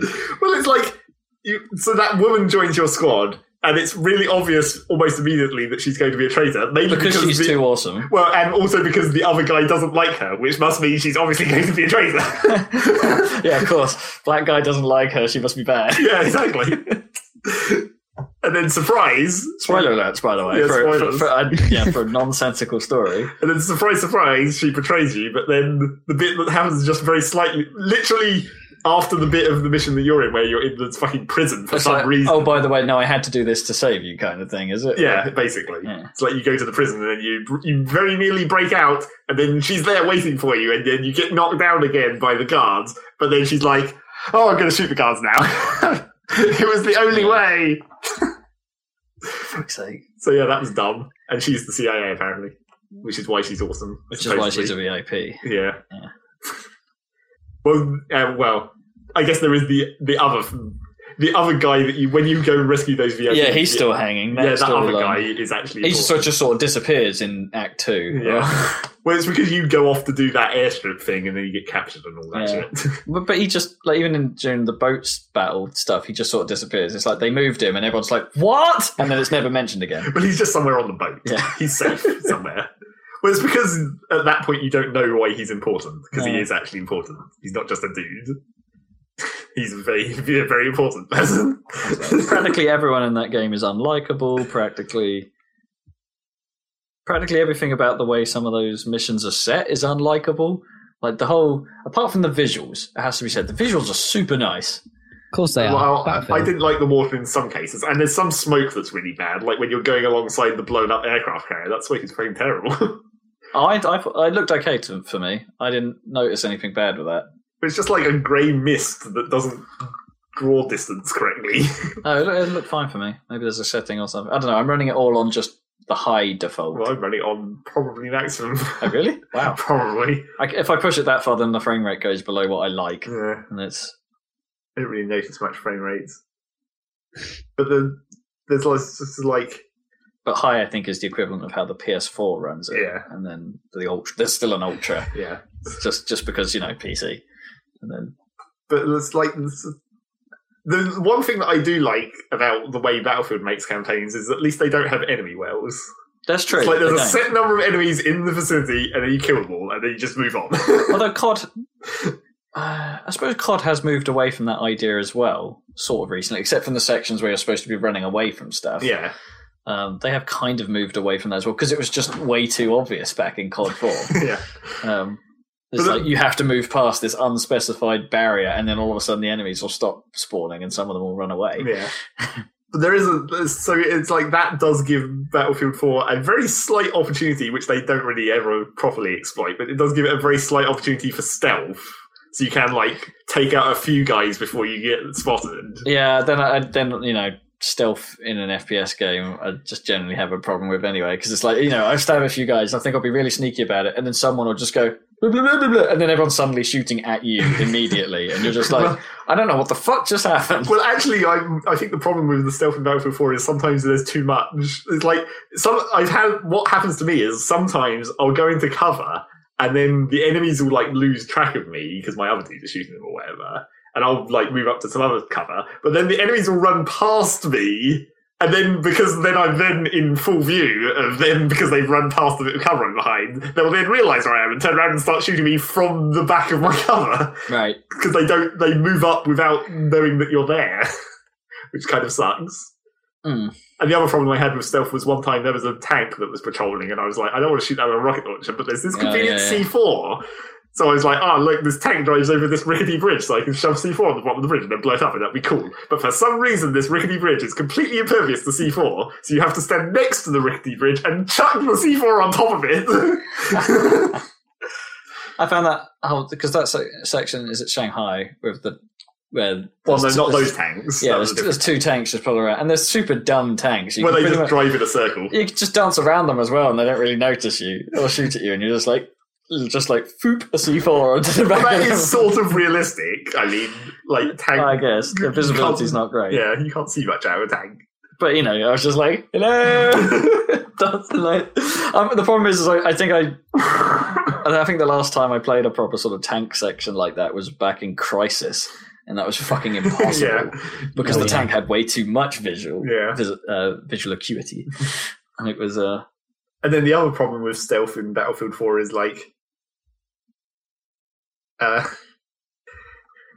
one of the things that happened was that right at the start of because of the way. Obviously, before anyone sees you, you can just sit there and scout and use those stupid binoculars to mark everything on the map. So that's an awkward mechanic, by the way. It's sort of... I mean, it works. It makes sense. It's just the control for it. Hold down Q, Yeah, it's kind of bad. Not great. So especially if you're in a hurry. But then my problem with the game, of the campaign in general, is I just use one gun the entire way through. It's like the first DMR you get, you just one-shot, headshot everyone. It's like pew, pew, pew, pew. Been mostly the same, and the AI is really dumb. Yeah, it has to be said. There's one scene in particular I remember during the boat battle where dudes are sort of coming in through a sea-facing wall, I suppose, and just walking into this like little what looks like a hangar, I suppose. But I don't know. And there's little bits of cover here and there, but you can just sort of be running around right next to them, and they'll still be running in to their predetermined spot, and then realise you're there behind you and sort of turn around, and then you're like, yeah, I'm right here, douchebag. Shut. And then there's the other classic problem of because there's a limited number of enemies, like there are enemy worlds, and there's always this number of enemies, and you just have to kill them to move on. There'll be cases where you'll like kill everything you can see, but then there'll be one enemy hiding somewhere, and you'll you'll think that you're done, and you'll just be running around, but then your AI guys will be shouting in the background like, "Get him! Shoot him!" And you're like, "Who? But where is he?" There's just one enemy sitting behind cover who never pops up to shoot, so you never hear any bullets. Yeah. He just stays there. Yeah, I had that. That's pretty dumb. And then there's the hilarious bugs, of which there are some, but I've only had one. The only one that springs to mind for me was there was a crash bug. Like it didn't load between levels and just booted me. So yeah, I sort of had that, but what was happening on my one is whenever my internet connection dropped, it just kicked me to the menu. Oh, that's nasty. And made me reload the checkpoint. Yeah, that's an Origin problem more than anything else. But then the main bug that I had was this. There's a video which I'm sure many people have seen of a bug where if you climb off a ladder too quickly behind an AI, it chucks you off the ladder and you go flying. And so I'd seen this in the YouTube video where it's on the aircraft carrier and he tries to climb this ladder and he pings off the ladder, goes flying off the aircraft carrier and lands in the sea. And so the first time that I had that bug happen as well, and it chucked me into the sea, and I was like, well, shit. But then I discovered that the aircraft carrier doesn't actually sit in the sea. It like hovers above the sea because you're never meant to see it from below. So there's not actually any way to get back onto the aircraft carrier for a start. So that was annoying, but fine. But then the second time this bug happened, it pinged me vertically straight upwards. So I just went miles in the air, flew back down and died. But because of the stupid checkpointing system, because I'd been stationary for a split second in midair, it checkpointed me in midair. So every time I just spawn in midair, fall to my death, spawn in midair, fall to my death. Because for some reason they don't give me a parachute like, like normal Battlefield sometimes does. It just gives you parachutes for no reason. So I just kept spawning in midair and falling to my death until I found like there was a very specific like bit of rigging on the boat that for some reason negated fall damage if you hit it. So I was like, quick, I have to glide into this bit of rigging before I hit the deck. That's so funny. Do you manage to get out of it then? Yeah, eventually. That sounds so boring. It's just, it's not great. I mean, but if you want to use it as a sort of tech demo, well, it's pretty great. I mean, visually, it's lovely. It's just... they like failed on their vehicle sections again. It's not like they didn't bother. They didn't even bother trying to put in an aircraft section this time. No, well, that was underwhelming last time. Well, no, but they should have done it better. They should have actually had you do a proper dogfight. Yeah, proper aircraft flying. Even if they just made it skippable or something, I don't know, to just be able to get through it if you wanted. Although, on the other hand, they decided not to do their stupid jumping around with characters this time, so it wouldn't have made any sense for your guy to be flying a plane. No. But yeah, and then the tank section the tank section was bad. Uninteresting. Yeah, that whole level was bad. The whole one in the storm. Although apparently it sucked for Rob because he for some reason the tank that he got didn't have thermal and my one did. So, I did. So I could just turn on thermal and see everything. And Rob couldn't see shit. I just had a zoom lens. I didn't have thermal vision on mine. And it's like, and that would have helped all because it's like crazy, like dark and rainy. Yeah, the spray everywhere. Smoke lingers for a long time in that game. Yeah, and so if and there was just a tank behind me at one point that just no one had seen, and it pretty much immobilized me in one shot. And it's like, well, this is done. Yep. And so I did most of it on foot, and then there's a sort of a really crappy section with a bit of parkland with hills, and there's about 3 tanks around, and I didn't have my tank. I only had this LAV thing, and an LAV versus a tank is a bit of an unfair fight. We were playing in hard mode, so it was really, really awkward. I spent most of that time just running around the park on foot, like remembering that tanks are a bit derpy against guys on foot. Just run up next to them. Pretty much. So it was, I don't know, that whole level was just bad. Yeah, it was kind of creepy. So yeah, that's the campaign, I guess. Yeah, and you. But who buys Battlefield for the campaign? Honestly, But on the other hand, the multiplayer doesn't. I'm not liking that much either, really. Oh, I don't know. Like the last session we played, I thought was fine. Yeah, it was okay. That was pretty good fun. I had some good runs. There's something about it. I just don't think the weapons feel as good any longer. I think they feel the same. I think the game feels exactly the same. I don't know. It's something. The handling of the weapons and I don't think the sound effects are as good either. Somehow, some of the sounds are the same. Yeah, most of them are. Yeah. But I think some of the weapon sounds just don't. And the main problem with the multiplayer is just the unlock tree. The progression system the unlock tree really bad. It's kind of nuts. So how does it work this time around? Well, they sort of tried to make it, I guess, more legitimate. They're trying to force you to play multiple different classes by making you play that class in order to unlock, say, a weapon group. Well, no, because what they do is they lock the unlock of a weapon group in a class, but once you have that weapon group, they're much more liberal about which class to take. Yeah, sure. Any class can then use that weapon group. Yeah, but it's the fact that it forces you down that tree. Yeah, but not very far. It's normally the third unlock on the different classes is the. Well, yeah, but each class tends to only start with one viable primary. Well, so each class does only start with one gun because of that unlock system where you have to use a type of gun to unlock more of that type of gun. It's no longer. That's the main problem with it is that they've no longer put the gun unlocks in the class tree. If the first gun in that tree is a shitter. Or you just don't like it. Or you just don't like it. You've got to put up with it in order to perhaps see if the next one's any better. Yeah. And it's whereas on the old, because it was just more of a linear gun unlock system. Well, in the old one, the guns were mixed into the class tree. So if you say you were playing a sniper and you were just in a tank the whole game, you'd still unlock sniper guns because you'd be getting sniper score. Yeah, for being a sniper kit, but that doesn't happen anymore. No. So you have to use the shitty gun.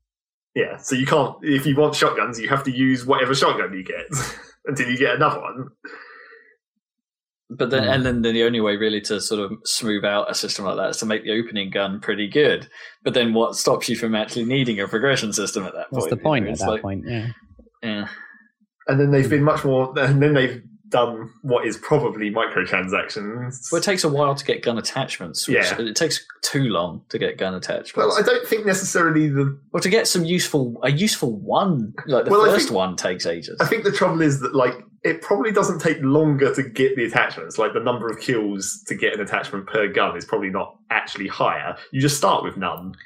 Yeah. It doesn't even give you a selection to start with any longer. You just get here's iron sights. Go out there and shoot things until you get scoped. I usually felt I think it was a shorter route to get to something like an ACOG or something or a reflex sight tended to be one of the first ones. Well, yeah. And it's for most of the guns, but that feels like a longer distance. But then you've got the other you still have the multiple attachment system and the multiple. I don't know. For me, actually, the fact is more that they just ballsed up you still can't modify your soldier during the end of round time. It's so what am I going to do with this 30 seconds other than sit here and go, look at some numbers went up? It's I could use this time, but kitting out my soldier with that fancy stuff I just got. Well, the problem with the weapon attachments is you don't get. It's all on the battle packs now, which is obviously a microtransaction thing because they're bastards. It's you get. They're doing the Mass Effect thing. For each gun, you get where every 10 kills or whatever, you get one of the attachments, but you only get 11 out of the probably 30 attachments, and then the other 20 are unlocked via battle packs, which is their stupid. You get battle packs by leveling up, basically. Every few ranks, you get a free battle pack, but I reckon if you go and look at the store page, you can probably buy them. You can buy them. Same with the stuff from the battle packs. I think you can just buy them if you want them. Yeah. It's really annoying because it's you're not even going to get any of most of the attachments. I'm wondering if it's actually possible to get all of the attachments just from ranking up. Well, I think it might be if you do, because when you look at the attachment unlock tree for a single weapon, you get the 11 attachments that you get from just getting kills, and it's 200 kills for the last of those. But then for every 50 kills after that, you get a weapon-specific battle pack, which I assume will give you the other attachments. But the question is whether those battle packs are random as well. Because if you just get this, I don't think it would make you get the same thing twice, because I don't think it has the capability to do that. I don't think it can. No, I don't think you can get duplicates. No. So presumably if you get all of those, because different weapons have different numbers, and judging by how many battle packs there are compared to how many attachments there are, it looks like it's probably about the right amount of weapon-specific battle packs for the number of additional attachments. But still, that's a fucking long way to go to get those, because it's like 200 kills with one specific weapon, and then another 50 for each of those battle packs. Yeah. So yeah, kind of annoying. But EA continuing their recent streak of experimenting with this stuff, I guess. This one, I think, is a lot more acceptable, perhaps, than some of the stuff they've tried to pull. I don't know. It doesn't feel so bad. Maybe. It's a bit unnecessary, though, just in general, right? The the complexity of the progression system is unnecessary. I think my other problem with it is that now that they've separated all the guns into their own tree and it's no longer related to the kit, that also screws up, like, there's an entire fucking unlock tree for pistols, and you only get points for that if you do things with pistols. So it's like, how are you ever going to unlock these fucking 20 pistols when all you get for score on that tree is by shooting things with pistols? You know, I haven't. Do they still have the co-op? No, there's no co-op mode. Because I hadn't heard anything about that. I was kind of interested to see what they could have done with that, because it wasn't terrible in the last one. It wasn't great, and there were just the odd moment where it completely broke, I suppose. And it was fucking impossible in some cases. Yeah. It would have been interesting to see if they could have carried that on, but given, I don't know, based on the strength of the campaign, they probably couldn't. On the plus side, of things that are in Battlefield 4 that are actually good, they put in the test range, which is actually a good idea, thank God. The test range is fun, because I got out your joystick, Dan, to try and learn to fly and play in both helicopters, because I sucked in helicopters before, and I think I'm slightly better at it with the joystick. Okay. I'm still not very good, but slightly better. Flying planes is taking some getting used to with the stick. For some reason, I find the joypad for that just easier. Mm. And I had some real problems with getting Battlefield not to show the stupid battle log menu upon pressing one of the buttons on the joystick that I had assigned to Afterburner. That's no good. Weird. Yeah, so I've basically just not assigned anything to that button, and now nothing happens if I push it. But if I assign something to that button, then the battle log appears. So it's kind of... There's something a bit fucked going on there. But yeah, so the test range is just like an offline island where you can just use all of weapons and vehicles. Yeah, I don't know about all the weapons. I couldn't find if it does spawn all of the weapons. It spawns like all the sniper rifles and then like some of the rocket launchers. Right. But I couldn't see if it has spawned like all the assault guns or whatever. Sure. I just like it because, as I say, for flying a plane and flying a helicopter is definitely a skill you have to learn. Well, and it's something that will inevitably piss everyone off if you do it badly in a multiplayer game. Yeah. If you just take the plane and crash. Well, I did do that quite a few times. I think the planes do feel a little different this time. Or maybe the joystick is just making me think that. They don't feel quite as responsive to me as they did before. But maybe that is the joystick. I don't know. That one's... Maybe. I tried setting the sensitivity up and stuff, and I'm using all of its axes and stuff like that all the time. I always have to reduce dead zone to like absolute minimum I can get before there's noise on it.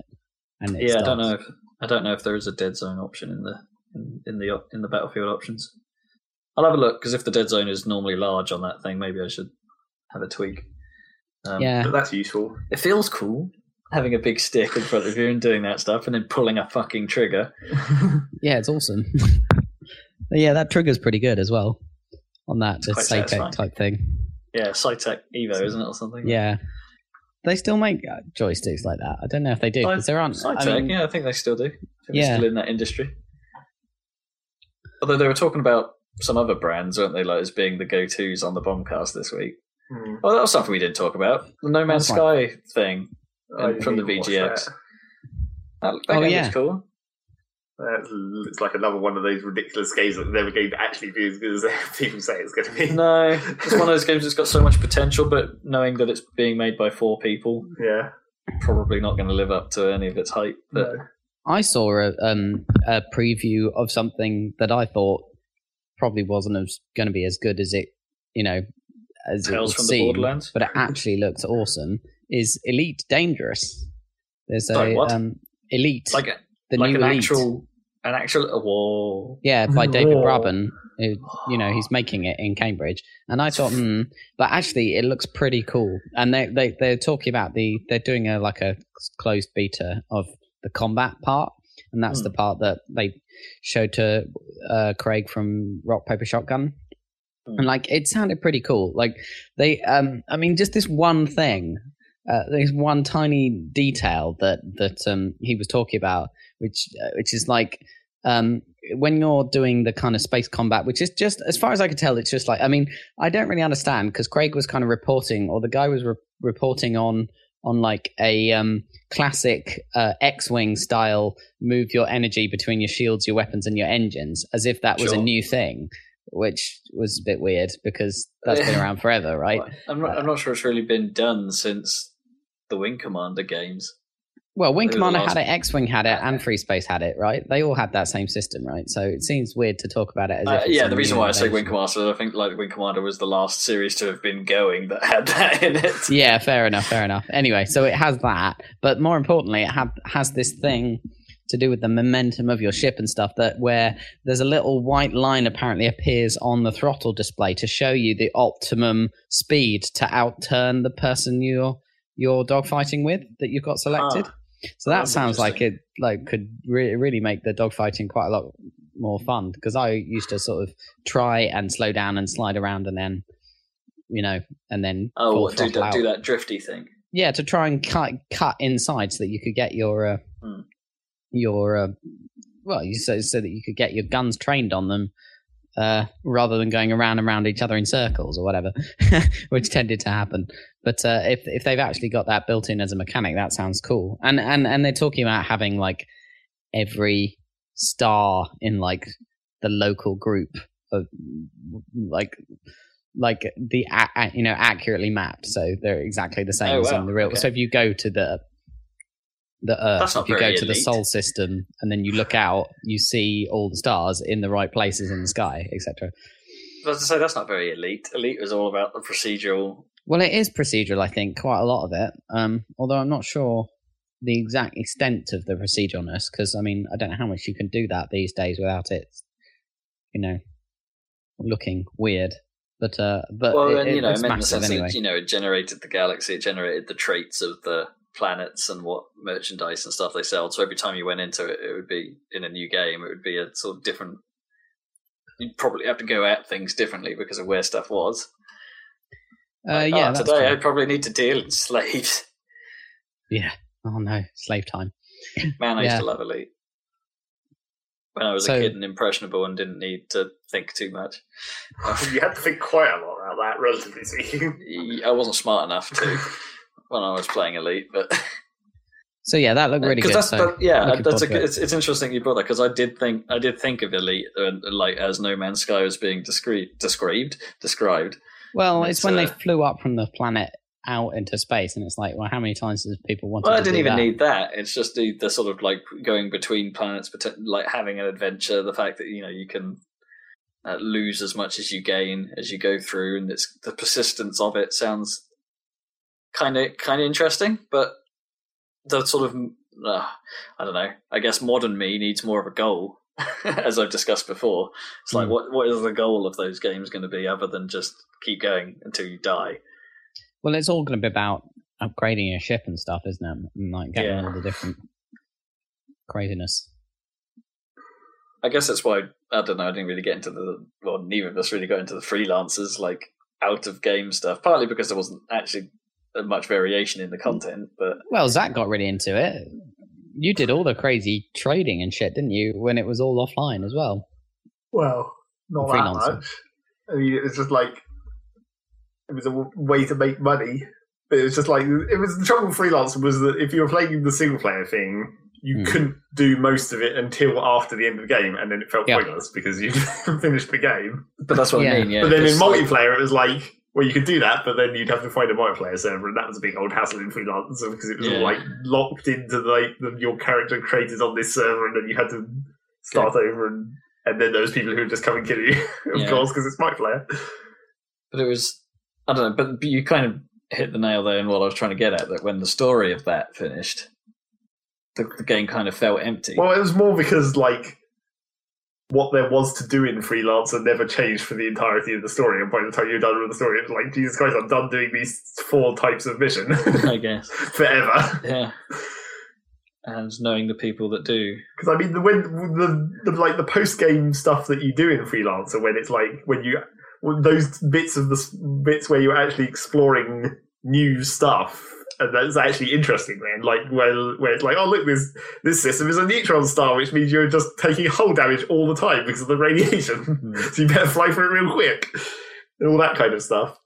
It's like, when it's actually new, interesting things to see, that is kind of interesting. But there's only so much of that.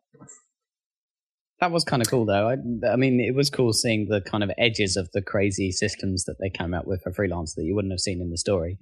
Even if there was no point, really. It was still kind of cool. Anyway, Battlefield. Yeah, anyway. It's probably all right. Yeah, I'm sort of with you in that I'm still a bit jury's out on how I feel about it. I don't feel like I'm unlocking stuff fast enough. That's my main problem. Well, yeah, that's why I sort of... Like, I wouldn't mind the unlock trees if I was getting a little bit faster, maybe. Yeah. Yeah, I'm not super keen on the map design. I'm not sure I ever am with Battlefield games, but I said this to Rob as well. But my actual problem with a lot of the map design is there's a lot of verticality in them, and that doesn't actually work for stereo. It just sounds like everything is next to you when it's actually above you. Yeah. So you'll hear people running around. It's like, is that person about to come around the corner and kill me, or is that the guy on the floor below? Because I can't hear it coming from the staircase or that kind of stuff. Buildings collapse real nice in multiplayer now, though. Well, not just the building that everyone knows collapses, but like entire villages can get leveled. The trouble with that is that they kind of run into this. Well, I don't say they've run into. They've kind of made the same mistake that they made in Battlefield 3 for the buildings that collapse. It's like now more buildings collapse, and they collapse more realistically in cooler ways. But the trouble is that I guess then you get left with a shitter Battlefield as a problem. Well, but the problem with it is that all that everyone does is like, oh, look, the defenders are holed up in that building. Well, let's just shoot anti-tank rockets at it until it falls down. Yeah. That's not a viable Battlefield tactic in real life, that. Just waste ammo shooting it on a structure until it falls over. It'd be cool. I mean, it'd be legitimate if it was like you went up and planted C4 on the building. Like if you targeted structural weak points to make it fall down. I guess, yeah. Yeah, perhaps there's a balance to be had. I mean, perhaps it sort of makes sense in some of the older-looking buildings, like that level in China with the villages and stuff. Yeah, I guess. Because when you're in the building and that thing suddenly starts to give way, that feels really cool. That is the other thing that they did that is actually better about that system, is that, like, when the building starts collapsing, it's actually a thing that takes time. So you don't just instantly die. Bits start to fall over. It's like the screen shakes like crazy and you can hear it creaking, and then it's like, oh, fuck, I better get out of here. Yeah. It is cool. That stuff. I think it looks good when it happens. It's not like the prefabbed bits of wall that can disappear and stuff like that. When the building falls apart, it sort of does collapse with physics. Well, and stuff. It does collapse into a predefined heap model. Oh, is it still there? I'm pretty sure. I hadn't noticed that yet, because it definitely did that with like a few buildings in 3, didn't it? Like the petrol stations always fell apart in the same way. Yeah. Yeah, I hadn't really noticed that. Well, you haven't played the levels enough to see it, I guess. No. But yeah, it's all right. It definitely feels more right. But yeah, I'm just generally not sure about the map design. I don't know if it's just a modern Battlefield problem, but even in like the old 1942 game, 1942, is it 1941? 1942, yeah. 1942, yeah. In 1942, it felt like even the open maps seemed less open than they do in Battlefield 4. I don't know, maybe I just don't like, because like the gaps between things seem enormous at times. Maybe it's just because... It's like, and I'm a dude running across a field, it's like, I'm going to get shot. Well, maybe it's just because graphics are better and everyone can see you. Yeah, maybe. I don't know. I'm just not so sure that works all of the time. Well, that's the other. I don't know really how you do it differently, other than, well, there's a big field between me. That I'm just going to stay here and have a boring game. Well, it's like that's sort of the problem with the buildings collapsing, because it's like there comes a point where you have to leave, and then you're like, all the buildings around here are destroyed. So what cover is there? Nothing. I'm just going to have to run across the open to that other village over there. Yeah. And I still have the sort of similar foibles about the vehicles. I think that we always have had. I haven't really used the vehicles. I don't know. I'd stay away from them. I haven't worked out what the key to success with them is. The one time I got in a tank, there was 2 tanks, and then I died. Well, yeah, that happens a lot. I haven't quite worked out what the key to success is. I'm constantly getting forward by dudes with C4. Well, naturally. But then when I'm the dude with C4 or with some means of destroying the tank just sees me immediately and kills me. It's like, how do you do that? Well, maybe they have proximity scan. It's really not good. Which you have to unlock, naturally. But then proximity scan doesn't make a noise all the time. And you're like, as a tank, you're probably looking into the far distance to try and see tiny targets. It depends how often you're looking at the minimap. It depends how much of a guy you are for looking at the minimap. By the time you've spotted someone on the minimap, there's probably C4 on you, is the thing. Well, I shouted that there was a dude C4 on you, and he'd only planted one by the time I said it. One's enough. Well, not really. That was only... I don't know how many you actually got on there before you blew up. Because I saw him pretty much as you said it, and it was like, really, I don't know. I think one's enough in multiplayer now. It depends where you put it, probably. Yeah, probably got it on the rear easily. I don't know. But so yeah, jury's out on it at the moment. I think it could be a grower. We had some real fun games yesterday. So maybe. I know it was almost fun, that one where everyone left, and it was that stupid like me on a team of 5 versus a team of 10, just trying to like find a sneaky gap. Picking them off from afar with a support gun. I don't know if that was fun. That was fun for me. We weren't going to win, but it was fun. Stupid fun. Yeah, so that's Battlefield 4. Zach, do you want to lead with it? Because I've been sort of talking a lot the last few episodes, and I've been talking a lot this episode. Yeah, I've got plenty of stuff to talk about, I guess. Cool, go for it. But first, it's time for the return of everyone's favourite section of this podcast. The Pokemon section? No. What I haven't been playing. Hooray! Starbound? No, because what I haven't been playing is, like, midway through last week, I finally came to a realisation that all I was doing in Animal Crossing was turning it on and then doing 30 minutes of maintenance and then turning it off. And I was like... There wasn't really anything else to do. It's like I'd unlocked all the major town shops and like upgrades and stuff, and so like the only things left to do was like completing the collections, of course, like all the furniture and the bugs and the fish and all that lot. Yeah, but like completing the collections doesn't actually get you anything in this game, unlike previous games. Because it used to be like you'd get the weird like NES games that they had shoved in Animal Crossing and all that stuff. And now, because now it's like, well, if you complete the bug collection and catch all the bugs, you get a golden net, which makes you better at catching bugs. That's kind of pointless. Yeah.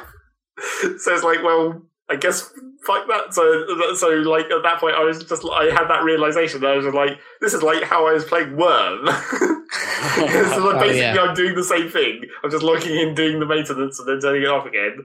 And then, but then because it's a 3DS game, I was like, well, I'm never going to escape this unless I just delete the entire thing. So I did. Really? Yeah. I was just like, fuck this. Wow. Destroyed the entire file because it was a download as well. So it was like, delete the entire thing off my system. That's the whole game? Yep. Holy shit. So you would... That's quite extreme. Yeah. So like, no more Animal Crossing. Well, it's also because you don't, in Animal Crossing, it's like you don't want guilt. It's like if you still had your save file and then you came back like 6 months later and your town was all shitty. That is the problem with that game, because I kind of want to be able to just freeze it in time and sort of like come back a later and say, exactly. This is what I achieved in this place. Yeah, but you can't. If you leave for any period of time, your town just becomes crap. So I just destroyed it. Nuked the place. Man. So that's not on there any longer. But on the plus side, that freed up some space because my SD card was completely full. So I was like, oh, now I've got space. I can download a demo of Sonic Lost Worlds and play that. And even though it's only a 1-level demo, which is really weak. Oh, sure. How much Sonic game could you really give away without giving away a large percentage Well, at least 2 levels. I mean, come on. There's no variety. You don't get to see different things. Because the thing is, the first level is just like a regular level, and the second level is one of those like it's a runner. Speed levels or whatever the fuck they call them now. Yeah. But you don't get the second level, so you don't get to see that. You only get the first level. So I played that, and it's It's not as bad as I thought it would be from what everyone was saying about how terrible it feels. It's like, it's completely weird. It is very different, isn't it? Takes a bit of getting used to. Well, I don't know what the 3DS version feels like compared to the Wii U one, but probably not much different. But it's like, it's very weird to play. So it's just like, you have to get used to the weird mechanic. Like, you have to be much more careful about what you're pushing and when. There's a bit more. You have to take a bit more care to make sure you're not actually just jumping at the wrong moment and totally fucking yourself. But it's more of a platformer, isn't it? Yeah. Weirdly, for a Sonic game, which is why you move so slow. But then there's some bits of it which are well, the voice is terrible. I don't know who they're having to do Sonic's voice now, but it's not. Wait, it doesn't seem like it's the same guy because he sounds really weird now. They've replaced Sonic again? Seems like it. Huh. Either that or it's just a bad day at the office. Yeah. Just phoning in. Because he has like, I don't know, he just doesn't. I don't know, it's like he sounds less cheesy than normal. I'm going to get some rings now. Yeah. He's not like, he's less like, yeah, and more like, yeah. Maybe he's getting bored of this shit. Yeah, exactly. It's like, Sonic's sort of tired of this crap now. And then the other problem with the 3DS version... I need version... to go save Robotnik. Wait. That is new. Yeah, that would be. That does technically happen in some of the Sonic games, I guess. Yeah. But then the other trouble with the 3DS version is, dear God, they did a really bad job of compressing the videos. It's like 320 by 240 video files that are just insanely pixelated. That could just be part of the demo, surely. I don't know about that. That looks like we had to cram it onto a 3DS size cart type of concession. That can't be a problem, surely. It's like even the Sega intro is super pixelated. But there's been... I don't know. I find that one hard to believe because surely there have been games on 3DS with a relatively large quantity of video, like the Layton series, I guess, but then they don't really have much game size to worry about. No. There's not much level design in the Laytons. I guess not. But so yeah, that seems weird, but you know, it's a demo. There's not much to see, and it's probably not worth buying until it gets cheap. Which, luckily, because it's a Sega game, it might do. Yeah, Sega are pretty good at that stuff, aren't they? Just like how I got Sonic Generations for cheap. Yeah. Eventually, Sonic Oswald will probably get cheap, so I can get that as well and be equally annoyed about it. I played some more Generations. I still really want to. On the 3DS. Yeah, on the 3DS, and I like some of it slightly more now. Because you know the level? Yeah, once I started actually running through the same level over and over, and I was like, oh, now I can actually see a better route. I can actually do this and not have it be a really shitty platform experience. Because I'm actually going the fast route. So it still satisfies that Sonic thing of like bettering your route is still sort of, but I just think I think the routes in this game are just like not as interesting. Or are they as demanding or it's like they're more awkward to get into and like follow correctly. It's just like it doesn't feel like you can transition smoothly to them. You have to do like dodgy things, or it's just like there's one bit in particular where like you're running up a vertical wall, and then at the top of the vertical wall there's like a smoothed curve where you run up it and then you're onto the flat bit. Sure, but to go another route, you have to like jump midway along the curve, so you fly off at a 45-degree angle to land on a higher platform. And that's just like weird. That's not a good mechanic at all. No, that isn't. Man, I'm not sure I've even really thought of doing. Well, I mean, it's fairly obvious in that case where you can actually see the other platform. Okay, it's like that's obviously how you get up there. But yeah, it's like so that's and then because surely that introduces like quite a lot of trial and error, and that in your timing has to be really. Yeah, it's like very precise timing, and then there's other bits where it's like that's pretty awkward. You have to boost in midair because. It took me a while to even sort of not really realise but remember that like it's weird because if you've just gone off a ramp and you're holding down the boost as you inevitably are, you just travel through the air at a certain speed. Yeah. But if you're flying through the air and you haven't been boosting, when you hit the boost, that does actually propel you forward even in midair. So you can actually like cover larger distances if you're falling off something and then boost, which is how you get into certain routes. Like there's one where you come off like a ramp and there's some of those rings that propel you in midair. Oh, sure. But they're like in midair over the arc of your jump. So you have to like boost and catch them on the way fast. Oh, would that be something that would normally be reserved for like the trick system? Well, yeah, if it had a trick system, Yeah. which it don't. Which is why does it not? That's the classic DS trick system doesn't feature in this game, and that's why this game sucks. Because it's not those other DS games. I don't know. I wasn't ever 100% sure if I really liked the trick system. At least in the way it was like, I have to mash all the time. Well, that part of the trick system was done. Yay! Woo! The point scoring set, but like the up, down, left, right maneuvering trick system was the best bit. That was fine. Yeah. Oh wait, so you have to be mindful to like not be boosting then when you're going through those ring things, and then and then activate the boost again, or can you just let off? Yeah, I still haven't really worked that out. It's like because you're flying through midair, there's no scenery around you, so you can't actually tell how fast you're going. So I can't tell whether reboosting gives you like a little shunt forwards or something. I'll have to try it on a level with more scenery going on, just to see what it looks like. I don't know. It's just like it's these weirdly awkward mechanics to get into the better routes, whereas if they just put the trick system in it, because then you can just go up at that maneuver, or sideways and then go into those rings or whatever. So yeah, got that. Go back to making good DS Sonics. We're not going to though. Who knows what Sonic will come out next? Yeah, I wonder what happened because Dimps for a while looked like they would be the saviors of Sonic. Yeah, and then something happened. Yeah. And then also on 3DS, I played some more Pokemon, sort of. Not as much as I had been. I still haven't got the shiny, so there's still that going on. I'm about 3/4 unlucky at the moment. Haven't quite reached the point of being actually unlucky. So what's next? Just keep trying. Yeah, still got a while to go until I'll be like, fuck this. And there's other stuff that I still haven't done in Pokemon. You know, there's still bits and pieces to do while I'm breeding and hatching eggs and all that crap. Get some more Pokemon. That's mainly, what sort of thing is left then?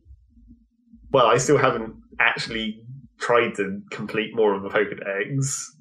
Like, there's a lot of stuff that I could just like level up and evolve. And then there's like the Battle Institute stuff where it's like you have to score by forming good teams and then, you know, doing well. I don't know, you have to battle and then you win. There's a lot of battles to do, basically. Pokemon. Yep, that's it. So that's that. That's basically 3DS, I guess. Pokemon. Because I still haven't played Mario and Luigi at the end of that. I stopped playing that ages ago and haven't been back. Yeah. But now Animal Crossing's gone, maybe I'll have more time for my 3DS. Because the 3DS is the portable thing. Not I'm ever going portable, really. But it's nice to be able to play it in places that isn't directly in front of my computer. Go and sit in a different chair. Yeah. That's what you. Is that what you do? Just go elsewhere in the house and sit in a chair. Yeah. And... It's like this chair's slightly more comfortable than my desk chair. I think I need a new desk chair. Is my main problem. Okay. But then again, I'm like, if I got a new desk chair, it might be too comfortable. I might just want to stay there more than I already do. How much time do you think you spend sitting in that particular chair? Like on average per I don't know, week? About 50 wafts. A waft is not a unit of time. Yeah, well, not that kind of waft. I know exactly what you're talking about, but let's not. You can measure time spent sitting on chairs in wafts, I'm sure. But, and the other problem with my desk chair is I have a very specific requirement for a desk chair to do with... Because maybe I should just get a new desk as well, but my desk is one which has drawers on each side and then a hole in the middle, right? Where your legs go. But that is a very small gap. Right. So with a chair like Rob's that I'm sitting in here, this would not fit, and I wouldn't be able to get close enough to the desk in order to be able to... Oh, what, because of the arms? Because of the arms and the white width of the... You can take the arms off. Yeah, I've taken the arms off my one, but it's one of those, like, oval-shaped chairs, so it's not a sharp edge, so it fits into that hole. I mean, I would like a bit more space under my desk. If perhaps I rearranged under here, I could move my computer to a more logical location, but then some cables won't reach. Yeah, your problem is cables, mainly. There's a lot of them. We need to wait for Wiregeddon. Yeah, exactly. My entire search for a room in London was entirely predicated on, can I fit my massive desk that has space under it for my legs into the room? Makes perfect sense. Yeah. It's like Because I like having a corner for some reason. I don't know why. When Wiregeddon happens, can you just move your PC like anywhere? Yeah, exactly. It's still connected. Keep it under your bed. I'll have loads of space there. Yeah. Jeez. You can put it back in its box and then it will still work. Although it'll probably overheat. Yeah, so would you still have overheating worries during Wiregeddon? Probably. Well, unless the Wiregeddon applies even to like the physical connections between the GPU and the motherboard, so you can just take it out and put it somewhere. It's take the CPU out, throw it out the window, and hope it doesn't get run over. Shove the motherboard in a cupboard somewhere. Just put everything in safes. Just place it on top of an air conditioner. Yeah, and be like cooling. So yeah, that was 3DS Land. What else might I say? If you can have something like this, it's amazing. Isn't it? Yeah, keep going. If you could have something like this, would we then like solve like some of the energy crisis? Because like systems that could generate heat, like your television, well, maybe not your television. You actually need to see that. But, like computers and things, like an Xbox or things like that. You just put them all in one device that's like a hot box. And like gets all the heat. They overheat. But then you pipe the heat into like your oven or your Arga or something like that. But that's how I keep my room warm at the moment. It becomes my computer is my radiator. But it becomes like because you can put them all in this one container, not out of the way about cables or anything. You can put them all in this box and then extract the heat to use for other things. You wouldn't. Then it would also mean that they wouldn't heat up your room like in the summer. No, I wouldn't. Well, true. That's a good thing, and not heating up my room in summer is nice. Yeah, exactly. And my TV does all the heating in here for the living room. So yeah, that was 3DS Land. What else did I play? Yeah, I've already forgotten. Fuck. There was other stuff. I mean, there's Starbound, obviously, but I wanted to talk about that last, and I know there's another thing. Fuck it. Shit. Well, there's you played FIFA with us again. Well, yeah, there's that. Yeah. We played some more FIFA, and we continued to suck. It's so hard. I think playing as a coordinated team of humans is really bad. Yep. I mean, I played some more. The one thing I did sort of dip into in the last couple of weeks was a tiny bit more of the Ultimate Team mode. Yeah. It's quite moreish. There's a lot of systems at play there, some of which didn't reveal themselves straight away. Like, you can only use cards so many times. Right. Before they run out of contract, and then you have to use a card to extend their contract so you can use them again. And systems like that. And it's, I don't know, I'm going to just come out and say it. It's pretty good. I find myself sort of into it. Like when I've sort of picked up and played it thinking, I'll just have this will be all right, but just play a couple of matches, sort of into it. A few hours later, I'm still going and I just don't want to put the controller down. I'm as surprised as you are. And then the actual football part, still fucking possible. I've been doing all right. I think, and that's kind of where I was going, where this thought came from. And that I think in single player it's somewhat easier because I don't know, maybe perhaps you can rely on the AI to sort themselves out. Well, yeah, that's why I kept saying when we were playing, like you have to keep switching. You have to. You can't just have. Well, perhaps if we're not in control of anyone and we just swap to someone that's irrelevant to the play, it's all right. It's like you have to. Either you have to remember what player you're controlling, or you have to relinquish control and let them go back to their position. Because, like, when Jamjar was playing, she'd just have the striker running the entire length of the pitch over and over because she never switched. Yeah, and that's why they got so tired. It's like, that's not... You actually have to let them go sometimes. Yeah, and I think the game does allow you, and I haven't quite got my head around this yet, where you can just let off the stick and let the player sort of... Sometimes they'll sort of do their own thing, but not all the time. Sometimes they'll just stand there.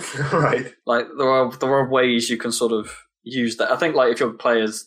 If it's swapped to you out as a result of an interception or something. Oh, right, you don't have to take control immediately. Not immediately. But then the trouble is inevitably you're already pushing something when that happens. Exactly, yeah. There are times like that where the game will sort of assist you, provided you're playing with the sort of medium level of assist turned on, because you can make everything totally manual. Yeah.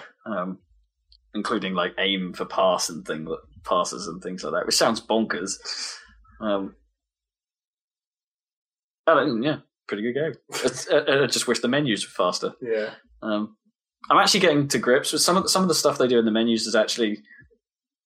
I can be less harsh on them now because some of the stuff they do in the menus is actually kind of cool. Like the live tile stuff they do in places is kind of neat.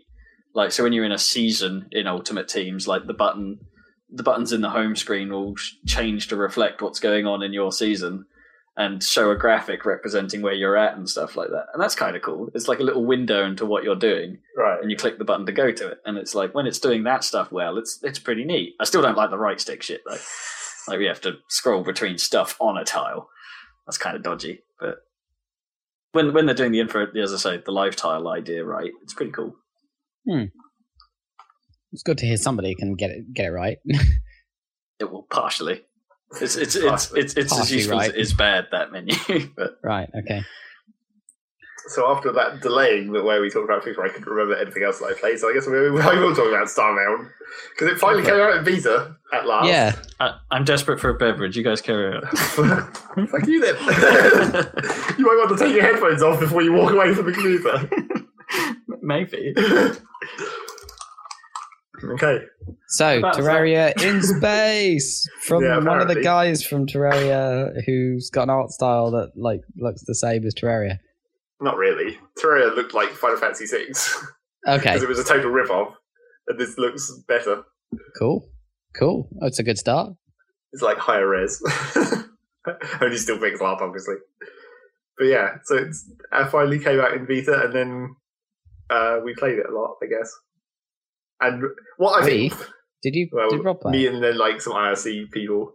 Okay. And surprisingly, Rick as well. Really? Right. Yeah, well, I didn't actually play with Rick yet, but Rick has been playing it. Oh, yeah. Yeah, sorry, I did see that. Yeah, you did see that. Don't know why you were saying really. But it's obviously it's super early beta or whatever, even though this beta has taken literally forever to come out. Yep. And it's come out at the last possible moment it could possibly come out in and still hit their 2013 goal. Right, okay. And the whole game was meant to come out in 2013 at one point, but that's, fuck knows when it's going to come out at this point. So yeah, it finally came out, and then it's obviously it's not got that much in it at the moment. Mm-hmm. And so it's kind of hard to determine. There's a lot of the problems I have with it are to do with balance and progression, and there's no way of telling whether that's anywhere close to how it's actually going to be, because there's a lot of the stuff just isn't there at the moment. At the moment, it's basically they split it into tiers, and in the end there's going to be 10 tiers, and then the idea is each tier ends with a boss.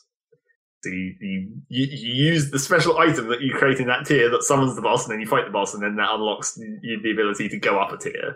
Mm-hmm.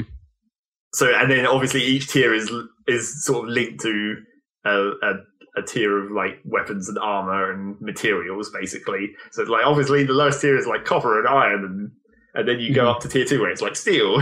So the planet's sort of organised by the tiers, and you'll find useful stuff. Well, the planet, each tier has a sector of space where the planets are leveled correctly for that area. So is that why perhaps in the early planets you won't see certain materials that are irrelevant to you? Yeah, you won't see anything past gold on the first tier of planets. Cool. And then platinum starts turning up after that, or whatever. The stuff you need for the more advanced things, diamonds. But so it's that's a fine idea in theory, but the trouble is at the moment that each tier only has 2 armors, and it's just a straight upgrade from the less good armor to the more good armor in that tier. So that's there's no options for a start. And then, so there's no maybe this is why I'm not sure whether it's meant to be that, or it's just because there's not much in it at the moment, but it's they could be saving the interesting stuff for the later tiers, where it's maybe you get armor that gives you special shielding or something, or bonus effects or something, and they just didn't want to put that in the early tiers. I don't know. You get maybe they want to add stuff to every tier, if they've got 2 in each now, maybe they want to make it exactly. Really I don't know whether it's just this is how it's going to be, or whether, because it feels sparse to only have 2 armors. Yep. But it's the real question is how much variance could you even make in armor as a concept? Because all it does is give you defense and warmth, I guess. They had to implement a special armor that gave you warmth because they realized that none of the armors they had in the game at the start of the beta, none of the armors they had in the game actually gave you warmth, so you couldn't go anywhere that was cold. So like, oh, we'll just quickly make this armor we had in reserve that's specifically designed for snow. We'll just let you make it. It's sort of untiered, right? Or tier 1, I guess. Okay, so there's one set of armor you can get that has warmth. Yeah. Okay. So obviously that will probably change. Yeah, because that sounds like they're definitely working on that bit. Yeah, but then it's like, so yeah, and then like if you're talking about the weapons and stuff, I mean they have their procedural weapon generation where it's like random stats, random effects, but that. The trouble with that is that feels kind of like they need to do more of it as well, because there's a few different options. You get like one-handed swords and then like two-handed weapons, and then the two-handers you have like big swords and axes and spears, and they have like different attack speeds and different attack patterns. But the trouble is even though they theoretically can have different effects like fire and poison or whatever, but all you care about initially, firstly, is DPS, because that's all that matters, is like how much damage output you're doing. And then maybe swing speed, because obviously if you're swinging a lot, that means you basically have a defensive wall in front of you. Okay. Because you're just creating a wall of murder. So it might be worth having a faster swing with a bit less DPS. Yeah. Or if you want to go fancy and have timing, you can do it with slow speed but lots of DPS. Mm-hmm. But then the actual problem of it is even though there's like 3 or 4 different types of two-handed weapons, there's only one that actually is any use, which is the big swords, because they have a big like overhead slash, which has a hit zone that goes over your head and down in front of you, whereas the spears have like a little poke, which only hits directly in front of you on the same plane. So it's virtually useless if there's a hill. And then one-handed swords are really there's no reason to use a one-handed sword if you're using a two-handed sword, except for one-handed swords you can hold a flashlight at the same time, so they're useful for when it's night or when you're going in a dark cave. Yeah, the lighting stuff seemed cool. Well, the lighting stuff is cool. I mean, it's a ridiculously awesome system considering it's like a square-based pixel game. It's like it actually lights up really awesome with rays and everything. Ray tracing, yeah. Although as I was saying to Rob, my problem with it is that like that's not how torches work. Right. So if you shine a torch in a cave, it doesn't illuminate and then like the beam doesn't get cut off by the edge of a corner. I mean, it does, but then you get like scatter. Yeah. The actual way torches illuminate stuff is by like a lot of scattering off it, so it illuminates the vicinity. Well, kind of, but it's always like the majority of it is in the hit zone. And it's like the scatter is always very, very little. Well, yeah, but it's none in Starbound. Sure. Yeah, perhaps a little hint would go a long way. But so it's actually quite difficult to navigate with the torch because you're having to constantly swing it around and look for like where the edges are being cut off. So it's all right. I mean, it looks pretty cool. And then the other thing that's pretty cool is like the multiplayer works actually really, really well at the moment so far. Well, in terms of like network stability and. Well, I mean, network stability, because you're running the server yourself, so it's like that's to do more with who's running the server, but it's like the actual transmission of data is like it looks really good when multiple people are like waving their torches around and everything. It doesn't look laggy or anything. Oh, cool. It all looks pretty smooth, and when you're building stuff together, when everyone's dropping objects and putting blocks down, that looks fine as well. It doesn't seem to lag up. And even when the server does get laggy, it seems to, I don't know, well, maybe that was just this server, which we think was more to do with the server overrunning its hard disk space rather than actual lag, but like then it would get like sections of the world would take ages to load in, but everyone still seemed to move okay. So you'd get there and there'd just be a blank. Yeah, there's just be empty space. Wow. Which is actually kind of funny in itself because what happens if you jump in? Well, it's like what happens is the empty space just creates like a force field, and then when you jump at it, you just get stuck in midair. But then you can also like if you use the bow, you can fire a bunch of arrows into the wall of the empty space, and then when the section loads in, all the arrows just go fly into the zone. That's kind of cool. It's kind of weird. It's like a lag zone. That's kind of cool. I thought of a way of masking it, at least, or at least making something of it. Well, not really. It's just like a prevention technique. Well, yeah. I don't know. I think that's cool. But yeah, so it's all.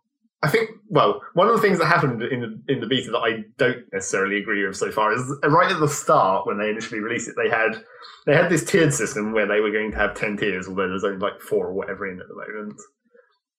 And to go with the 10 tiers, they had the threat level of the planets, which was rated from like 1 to 100. So then like tier 1 was like 1 to 10.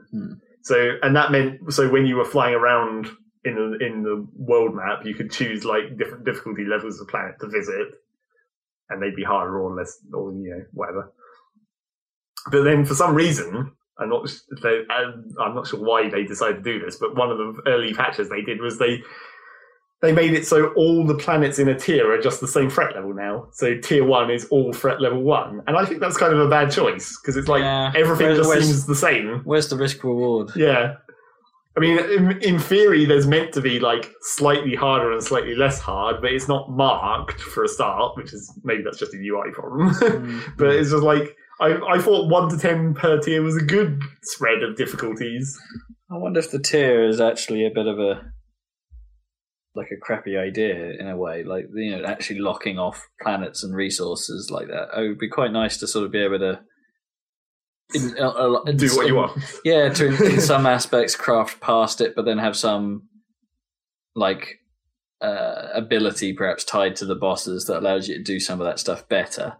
Well, I think it's kind of weird how it's just it's not even really a gameplay thing, it's just more of a stylized thing that because the tiers are linked to different sectors of the universe. It's like when you unlock tier 2 and you go to the beta sector, it's like now once you get to the beta sector, now jungle planets exist, but only in the beta sector.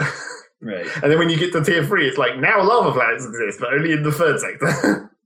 Yeah, I don't know. Maybe this is all arbitrary stuff they've put in for the beta, but I don't know if any of that structure really sounds that good.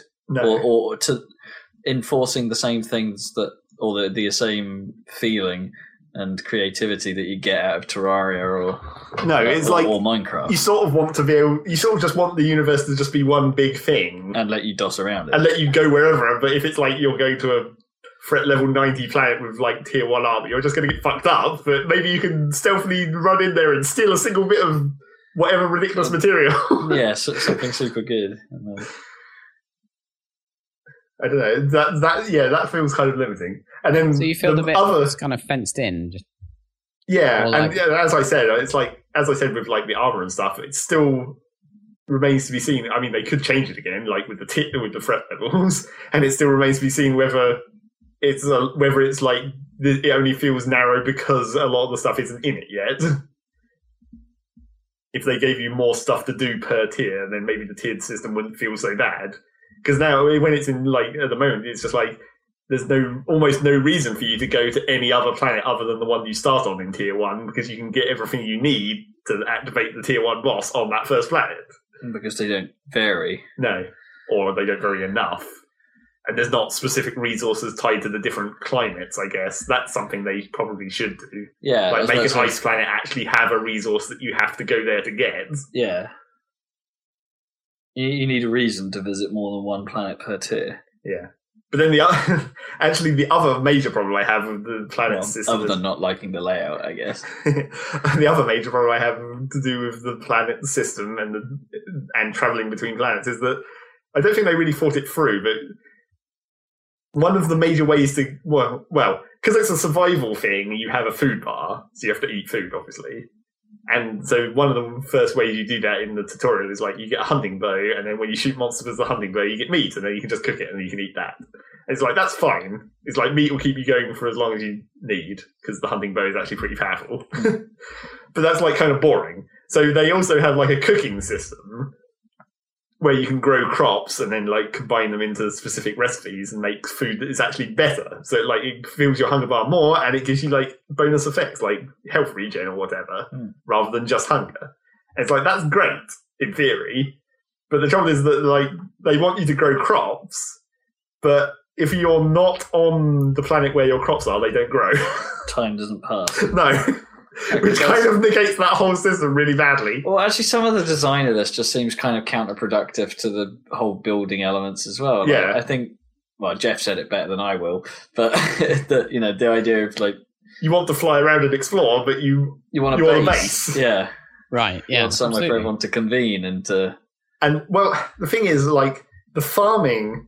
And I guess the farming does perhaps encourage that. But, I guess you could build on a tier 1. Yeah, but that's the problem. The farming would encourage it if time passed while you weren't there. Yeah. Because now, if you build a nice farm and then fly away and then come back, the farm hasn't grown. So that's not actually encouraging you to make a base. It encourages you to do what I did and build like a hydroponics bay on your ship. Yeah. Otherwise known as shove some dirt in your roof and then plant plants on it. Because that works. Yeah, because your ship is always loaded, because you can teleport up to it at any time. Then time passes even when you're down on the surface of the planet and the crops grow in your ship. I guess they've made themselves a difficult problem in a way, because it's like they will have to simulate everything that's happening. The only way to really do it well is to simulate everything that's happening on any planet you've had any impact on. Well, the way I was imagining that they could sort of solve this problem. Although Spore, I suppose, has kind of did it. Well, there's sort of an analog for this in like Minecraft mods, where like if you're talking about like Buildcraft or whatever, the problem that had was like if you traveled away from the area in Minecraft, when the chunks unloaded, it stopped simulating it, so nothing worked, and then like all your machines broke because it's like it wasn't keeping track of the items traveling along the pipes and all that stuff in Buildcraft. So the way they fixed that problem for Minecraft was there was mods where they made a special block, and if you placed that block in a chunk, it forced it to stay loaded, so you could keep your machines active even when you were far away. And it's like, so that could work. I mean, technically it's a bit of a hack way of solving the problem.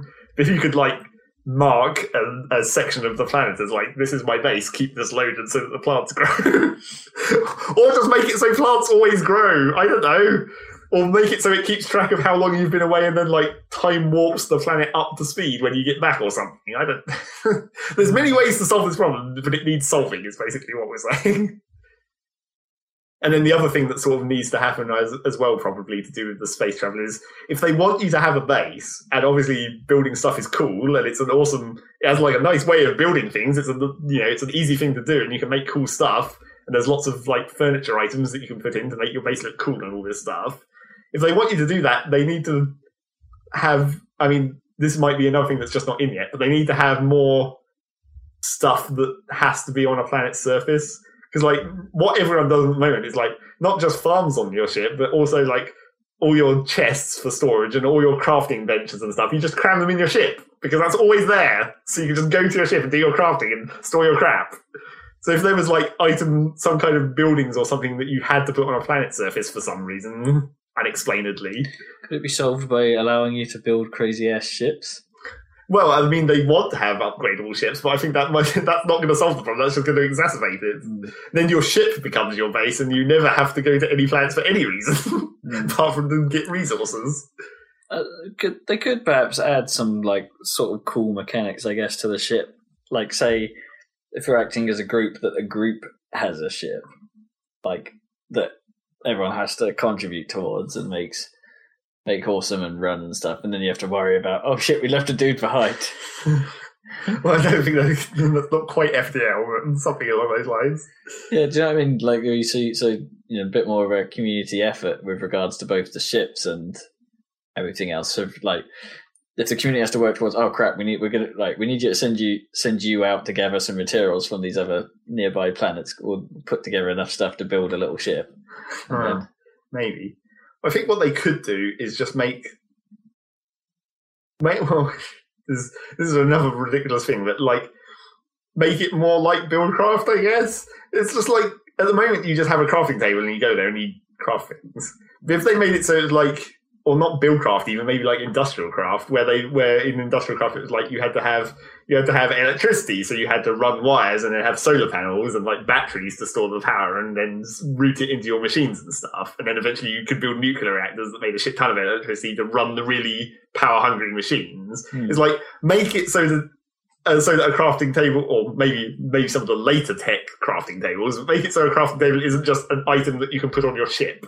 Make it have like a support structure, or just make it fucking huge so it doesn't fit in the ship. I don't know. Depends how lazy you want to be. Some arbitrary restriction. All right, so you almost want to gate crafting by crafting equipment, and then that is in itself gated by how much ship you have. Well, not how much ship. I just want to have a reason to have an actual base and to be able to build a base. Oh, yeah, sorry. Have a planet to go back to all the time, or like have some passive resources that like solar power.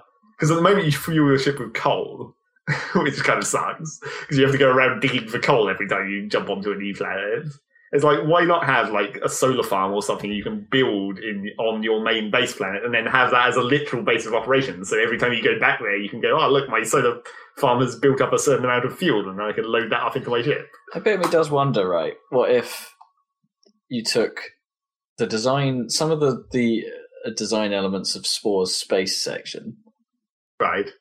Combine it with Firaxis's knowledge of how to make a game like that work in terms of systems of diplomacy and things like that, right? Like because that's an unexplored area of this, I suppose. Is like, what about alien races? Because part of building a base is, I mean, there's plenty of them, but you just shoot them. But part of building a base is the need to defend it, I suppose. Yeah. So you need like some kind of hostility. Well, I mean, if you think about Terraria's like. Because Terraria had the thing where, like, oh no, the zombies come out at night and they just walk in from the edge of the screen, and then if you have doors exposed, they can open them and then come and fuck up your villagers, and then they're really dumb, so you can just like fool them by making basically the way you do it in Terraria is just build your base underground and make it so that when the zombies come in, they have to drop down onto a wooden platform that's above lava, but because they're dumb, they just try and always go to the lowest possible position, which is in the lava, right. And then they die. So that was how you built base defense in Terraria. But yeah, it's like you're genius. But do that, but then combine it with the gameplay of Starbound, so you have enough systems behind it to make all this extraterrestrial stuff kind of work. Yeah, because it sounds like there's just aren't enough systems. Well, I think you're asking quite a lot, really. Yeah, don't get me wrong, that is ambitious, and no one has pulled off that scale of game yet. No, I mean Terraria, Starbound is probably fine in terms of like. It's theoretically fine in terms of exploration, assuming they manage to keep putting content in. Because, I mean, I've seen quite a lot of the mini dungeons and stuff, if not all of them. Probably not all of them. I think I might have missed, like, one or two. But it's like, that's still good.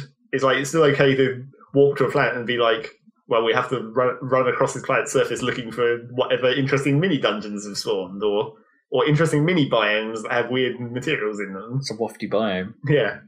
Like, that's still interesting if there's enough content there, but like that's not really a mechanic as such. There's not how it is. It is basically exactly the same problem as Minecraft, isn't it? Where it's like exploring the world is fine, and you go and find the stronghold and like get your way into hell or whatever. And that's all well and good, but then you want something like Buildcraft or Industrial Craft. You want to have actual mechanics and like a reason to have a base and a reason to build, not just like to collect. Like once you have a shit ton of diamonds, well, you're done.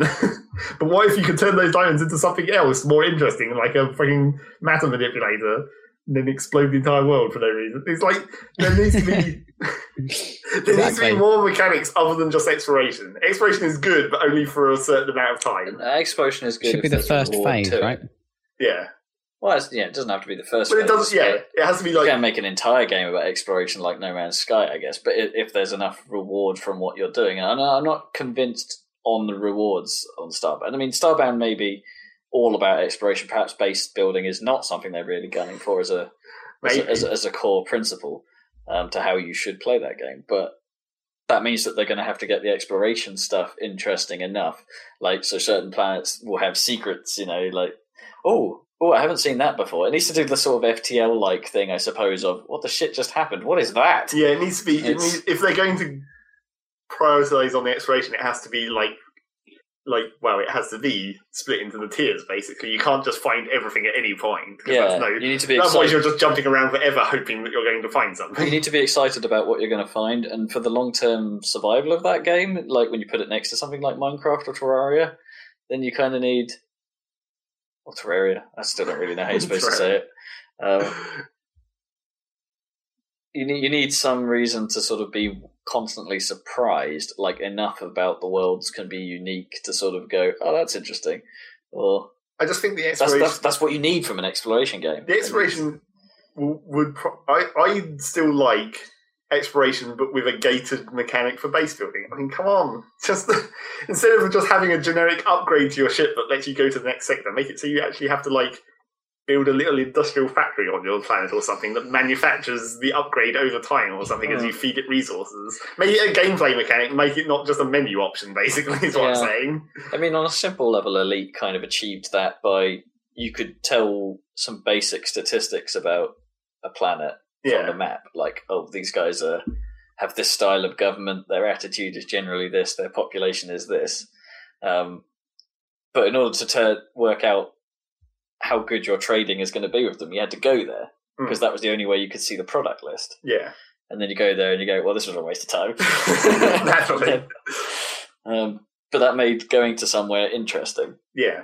There was something to surprise you or, look forward to. There was an outcome. Yeah.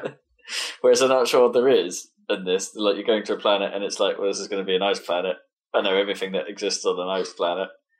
Yeah, maybe. It's going to be a Yeti. So really, it could be early in the beta, and there's clearly loads of stuff that's not in it yet. So it's just a matter of it depends how much they're really going to extend it, and like how much are they holding back to keep the beta functional to test what they want it to test. That's always the question with betas. But you are optimistic about it. Yeah, I mean, even if it only becomes like as good as Terraria, which is basically halfway there, I guess. But it's just a matter of like. But then what about Terraria 2? Oh, what about Terraria 2? How long that's going to take? I mean, maybe. And then the other trouble with this is because it's like me and all the people from IRC piled into this beta immediately, did our shit, and then after like 2 days, it was like, okay, I guess we're done with this for now. It's like we've seen what there is, and then that obviously runs the classic risk of like, does your enthusiasm keep up? Or does it wane because of the early access problem? Yeah. Are you not satisfied enough with just getting a little trickle? Do you need to like hold off and then wait for a larger jump? Yeah, you see, I'm not sure I could do the early access thing. I think I would play it, kind of get the feeling of what it's going to be and where it's going to go.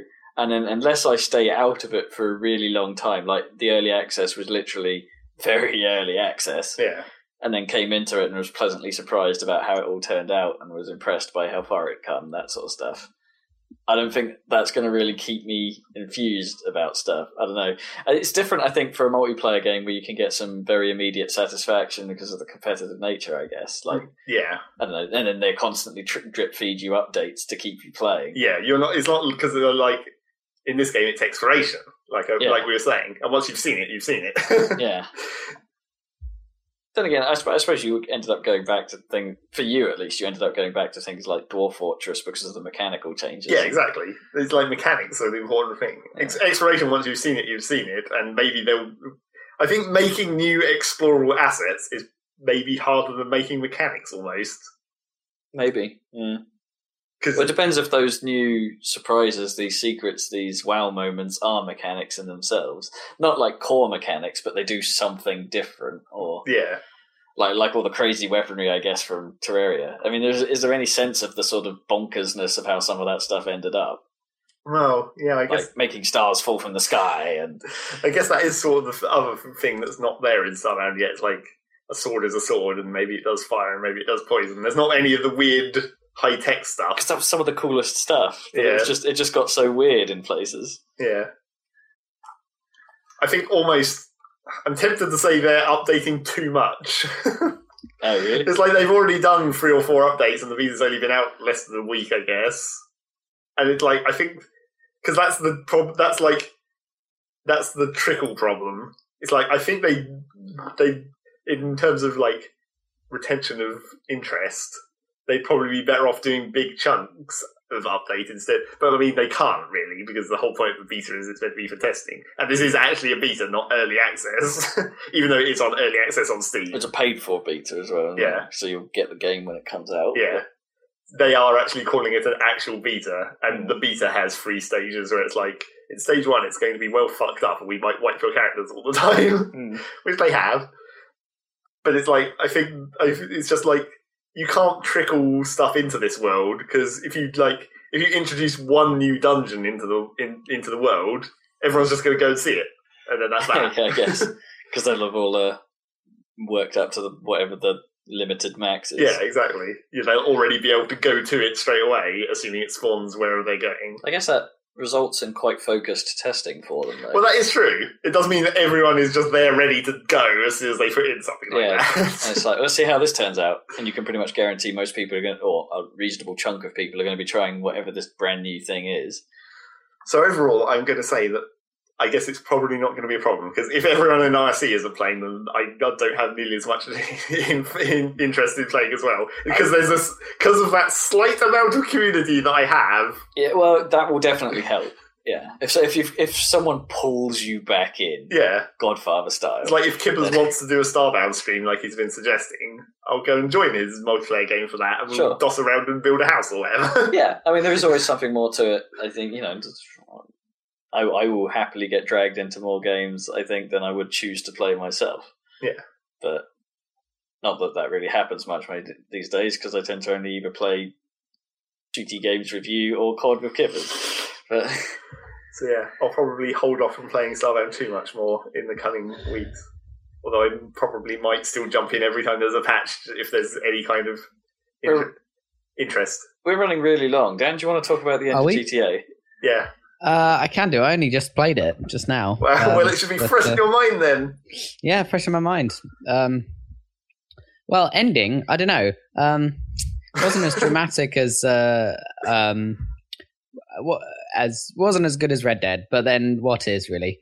No, that's quite an ending to beat. Well, the thing is, it had a 3-way. The very end of GTA 5. I will avoid spoilers if I can, but well, I certainly will, because you're gonna play it.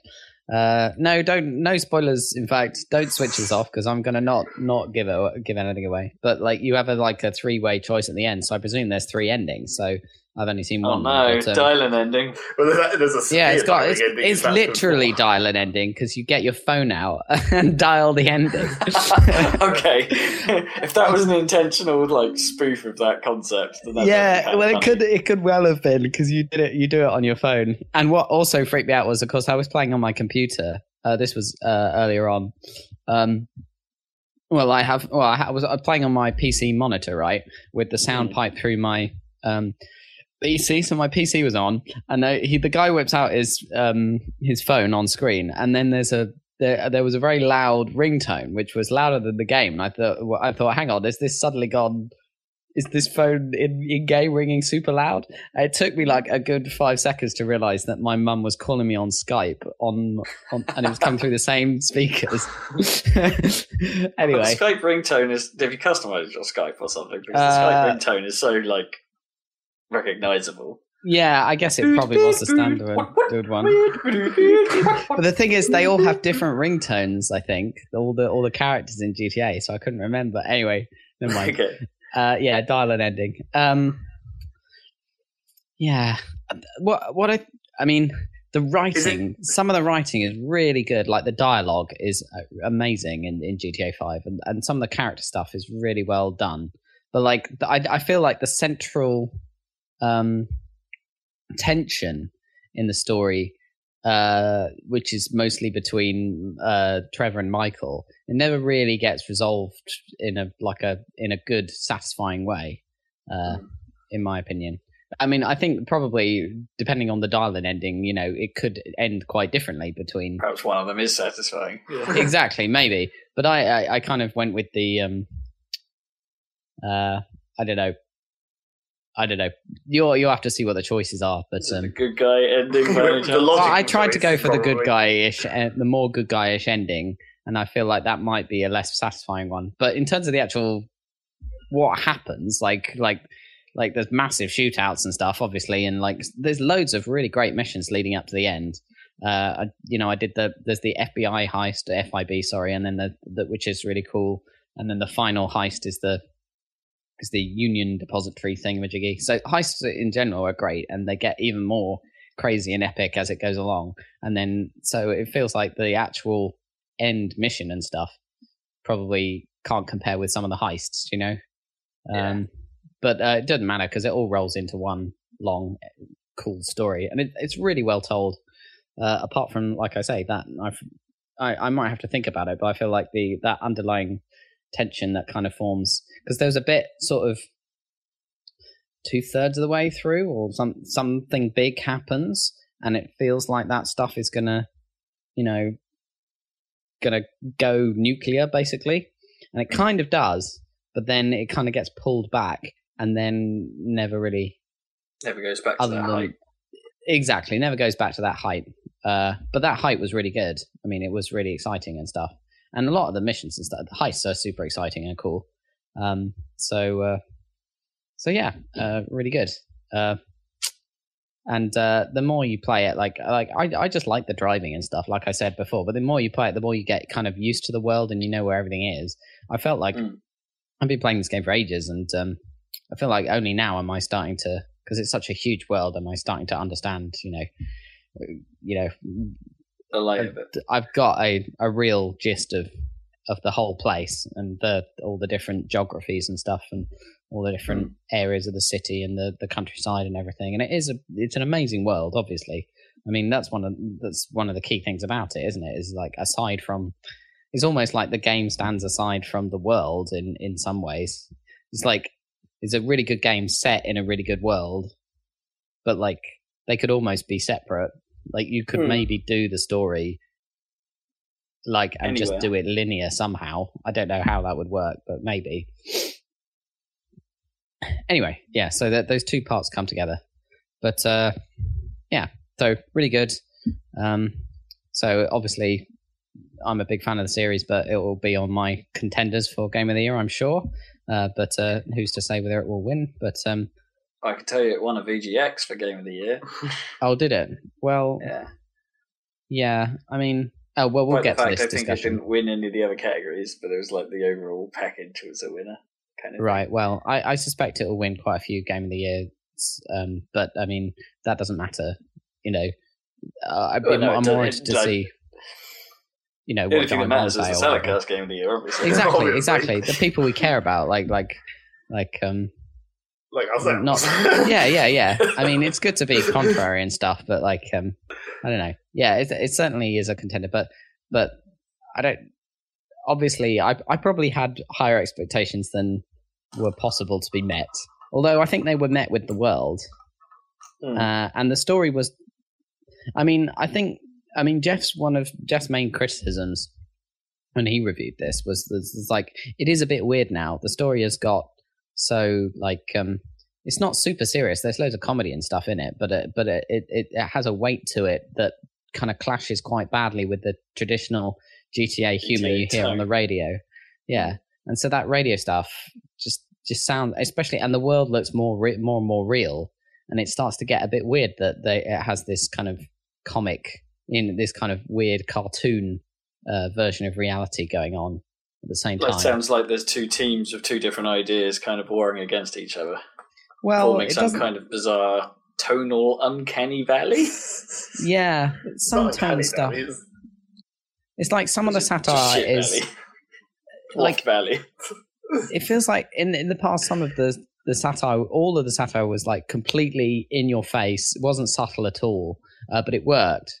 But now some of the satire is quite of the kind of American culture. It is quite subtle, like the stuff with Michael's family and because they're more like real. They're kind of half between terrible, awful caricatures and like more like real characters, because as the story goes along, because like his son and his daughter and his wife, they're all real awful stereotypes, but you start to sort of, I guess, care about them or whatever, or at least invested by the end of it. So it's a bit, and that contrasts with the radio where it's like, or stuff like that, where it's like, this is just stupid. But yeah, and the fact that the world is really cool looking and a really good match to Southern California from what I hear, and yet there's a big sign saying something really stupid, or whatever. But buts. exactly. Well, I don't know if in a game, I guess the GTA series has been sort of maturing in a way, like becoming more. Yeah, and I don't mean that in a maturing as in the content has been becoming more mature, but that it's, I don't know, more written for an adult audience. If you see what I mean, it's kind of a smarter adult audience rather than a crude thing. Yeah, well, this one has as its center like a guy going through a midlife crisis, which isn't your like typical GTA. I mean, I don't know, like necessarily, like how I'd feel about having not really played the game and not really had able to get a feel for it, I guess. But the I don't know, a bit of me, like if you are writing a story maybe with that much weight, sometimes perhaps sneaking that stuff in on the side as just part of the world, not necessarily part of what you're doing, could act as a bit of relief, maybe. Exactly, a bit of light relief. Yeah, I mean, but there is quite a lot. But is it too jarring? Like if it was like relief but subtler. It's fine. It's fine. I think it's fine. It's just it can't go on like this. Is the only thing. I think constant adverts for Robco products. Naturally, you need that. Can't go on like this. Butt fuckers. Well, I think it stands out most when they connect what you're doing to the kind of stupid humor, because what happens is, just as in the previous games, like you do some ridiculous mission, like a heist or something, and then when you're then driving later on and you're listening to the radio, and then they'll report what happened on the news, but they'll do it in the Weasel News kind of ridiculous Fox News parody style, which is a bit weird. They did that on Saints Row as well. Like, yeah. The radio would come on and it'd be dun dun dun dun, and then it'd be like the person that sounded like Asian reporter Trisha Takanawa from like Family Guy come on and do something. Right. It wouldn't be totally serious. Again, but Saints Row is serious, so, but you know, Saints Row's tone is all over the crazy ass pace, which is awesome. Yeah, but quite different appeal now. They've diverged nicely, I think. Saints Row and GTA, they're definitely. You can easily enjoy both. Yeah, they're not really. They're not even really, like the new one isn't even. It isn't even slightly similar. I don't think. No. They've become different beasts, and that's for the better, which is cool. I suppose the one worry, and this has been a problem for us, I guess, in previous years as well, is that neither Zach and I have touched GTA like at all. Oh yeah, for award purposes, that gives us a bit of a problem. Well, I can bring it with me at Christmas, but you're not going to get much of a sense of it. But no, you could give it a bash. It's certainly the early stuff. The early stuff is quite good. Like you start off mostly with Franklin, and that's kind of cool. A bit of like down in the hood just bring your whole Xbox or your hard drive or something. We're going to have a problem with that on mine. Oh right, because of the install. Okay. Yeah, maybe not then. Oh well. Oh, well, I mean, I would be up for it, but yeah, with unfortunately the nature of the problem is that it can't. Yeah, well, we'll have to see how we go anyway. Memory stick or something. There's going to be a bunch of games like you guys are going to have to commit. I mean, it always happens. It happens with even the big critics and stuff. But you're going to have to convince me on Devil May Cry or whatever. So yeah, exactly. I was about to say DMC probably falls into that as well, because I haven't been able to convince Zach to try it. And whatever Zach puts up, I won't have played. I think this year probably not really anything I've played is going to be remotely actually contenders. Yeah, I mean, I think we're stuff though. We might be more desperate this year, I think, than we have been. Yeah, probably. Okay. Well, last time it was a game you guys both played, wasn't it? In the shape of the MMO. Guild Wars, yeah. Yeah. So I was happy with that. So we'll see how we're doing this year. Anyway, we're running really long, aren't we? So super long. Okay. One more thing, though. Okay. Just to wrap this up with a stupid anecdote, or not really an anecdote. Does it involve Waft? No. Oh. Speaking of installs, the hilarity of the Battlefield 4 free DVDs. Well, yeah, we got retail versions, and it's quite a big install. Like It's like, I think that's the first game I've ever seen for PC that comes on free DVDs. Not that I buy that many games physically on PC, I guess. I don't know. I can't remember how many Battlefield 3 came on. 2. Was it even 2? Might have been 1. I don't know. There's a box over here. I guess you can look. But yeah, it comes on free DVDs, which has the hilarious effect of it. It had the DVD case. It had 2 DVDs on the spindle, which always sucks because they just fucking stack two DVDs on top of each other. I know where you're going with this. And then the mysterious third one. And then the third DVD was in a piece of cardboard shoved in where the manual normally goes. I got really confused when it said ask for disc free. I was like, what disc free? But the best thing about that was that, like, the bit of cardboard that this DVD was shoved in, it's clear that there hasn't been another game that's been on free disc for a really long time, because the piece of cardboard says PC CD-ROM on it. Yeah. Because it's just EA's old design for that piece of cardboard. There hasn't been a game that's had free discs since the CD age. Battlefield 3 was 2 DVDs, confirmed. Yeah. Although, hang on, I might have another contender for DVDs in a box. What's that? Rage. Oh, yeah, that's probably gigantic. Rage had an enormous install. Just put 1 mega texture on your DVD on Yep, one 3. DVD. They stacked on top of each other. Yeah. Oh, 3 DVDs stacked on top of each other on the spindle. Stack, ugly. Yeah. I've seen that before. I have seen that, but that. Oh, fuck your disc right up. Yeah. Well, in that case, that makes the Battlefield 4 box make even less sense. If there's a fucking DVD box design that will have 3 CDs stacked on top of each other. Someone has done this before. So there you go. That was the dumb story for the end of this podcast. It's not as crazy as those old game boxes like Colin McRae 4 for its 4 CDs or something, where the CDs were sort of partially overlapping each other. Like, one would be half on top of the other. I mean, at least you could see there were 4. It's true. But the box was massive. Well, not like the Final Fantasy 7 box. Oh no. The big old chunk with 2 reverse opening panels. Those old crazy dual cases. I think those used to have like chunky manuals in them as well. Well, so did everything. Nothing has manuals any longer. No. So yeah, that's that. End this goddamn podcast. Let's bring this to a conclusion. Says yes. Thank God we ate first. Yeah, man. Thanks for joining us. I think we need to go back to that 2.25 hour limit situation because that worked quite well for a long time. Maybe we can impose that on Audacity somehow. Cool. Well, thanks for sticking in there. Just have a stopwatch and start. I've tried that. I always this shit. I always set up the stopwatch. Yeah, but then I'm gonna. Go. And then, I always forget to push go because I'm in the middle of doing my intro thing with Jake. And anyway, we're going to have it going beep, beep, beep at the end as well. Because it has to be like an alarm. Nice hard limit. It's like, right, we've got to stop talking about whatever it is we're talking about. We've run out of time. This is a live show. Exactly. That's what I'm going to do next time. It's going to be an alarm. Okay, cheers. Well, the problem is next time we'll probably be doing Game of the Year stuff. And we've always run long on that. Okay, well, not next time then, but yeah, not next time. Maybe in Season 5. Oh, holy shit, Season 5. And when do we do season? It's March. It's in March. I've still got 3 months to come up with a new intro. Good. Yeah. Yep, you got time. Okay. Well, you won't do it until the last week, naturally. Yeah, of course I will. Cool. Catch you guys soon. Thanks for listening. Bye. Bye-bye. There we go. You don't actually have to push stop. Yep. I was just waiting for Zach to say bye. But he still hasn't. This is awkward. Right.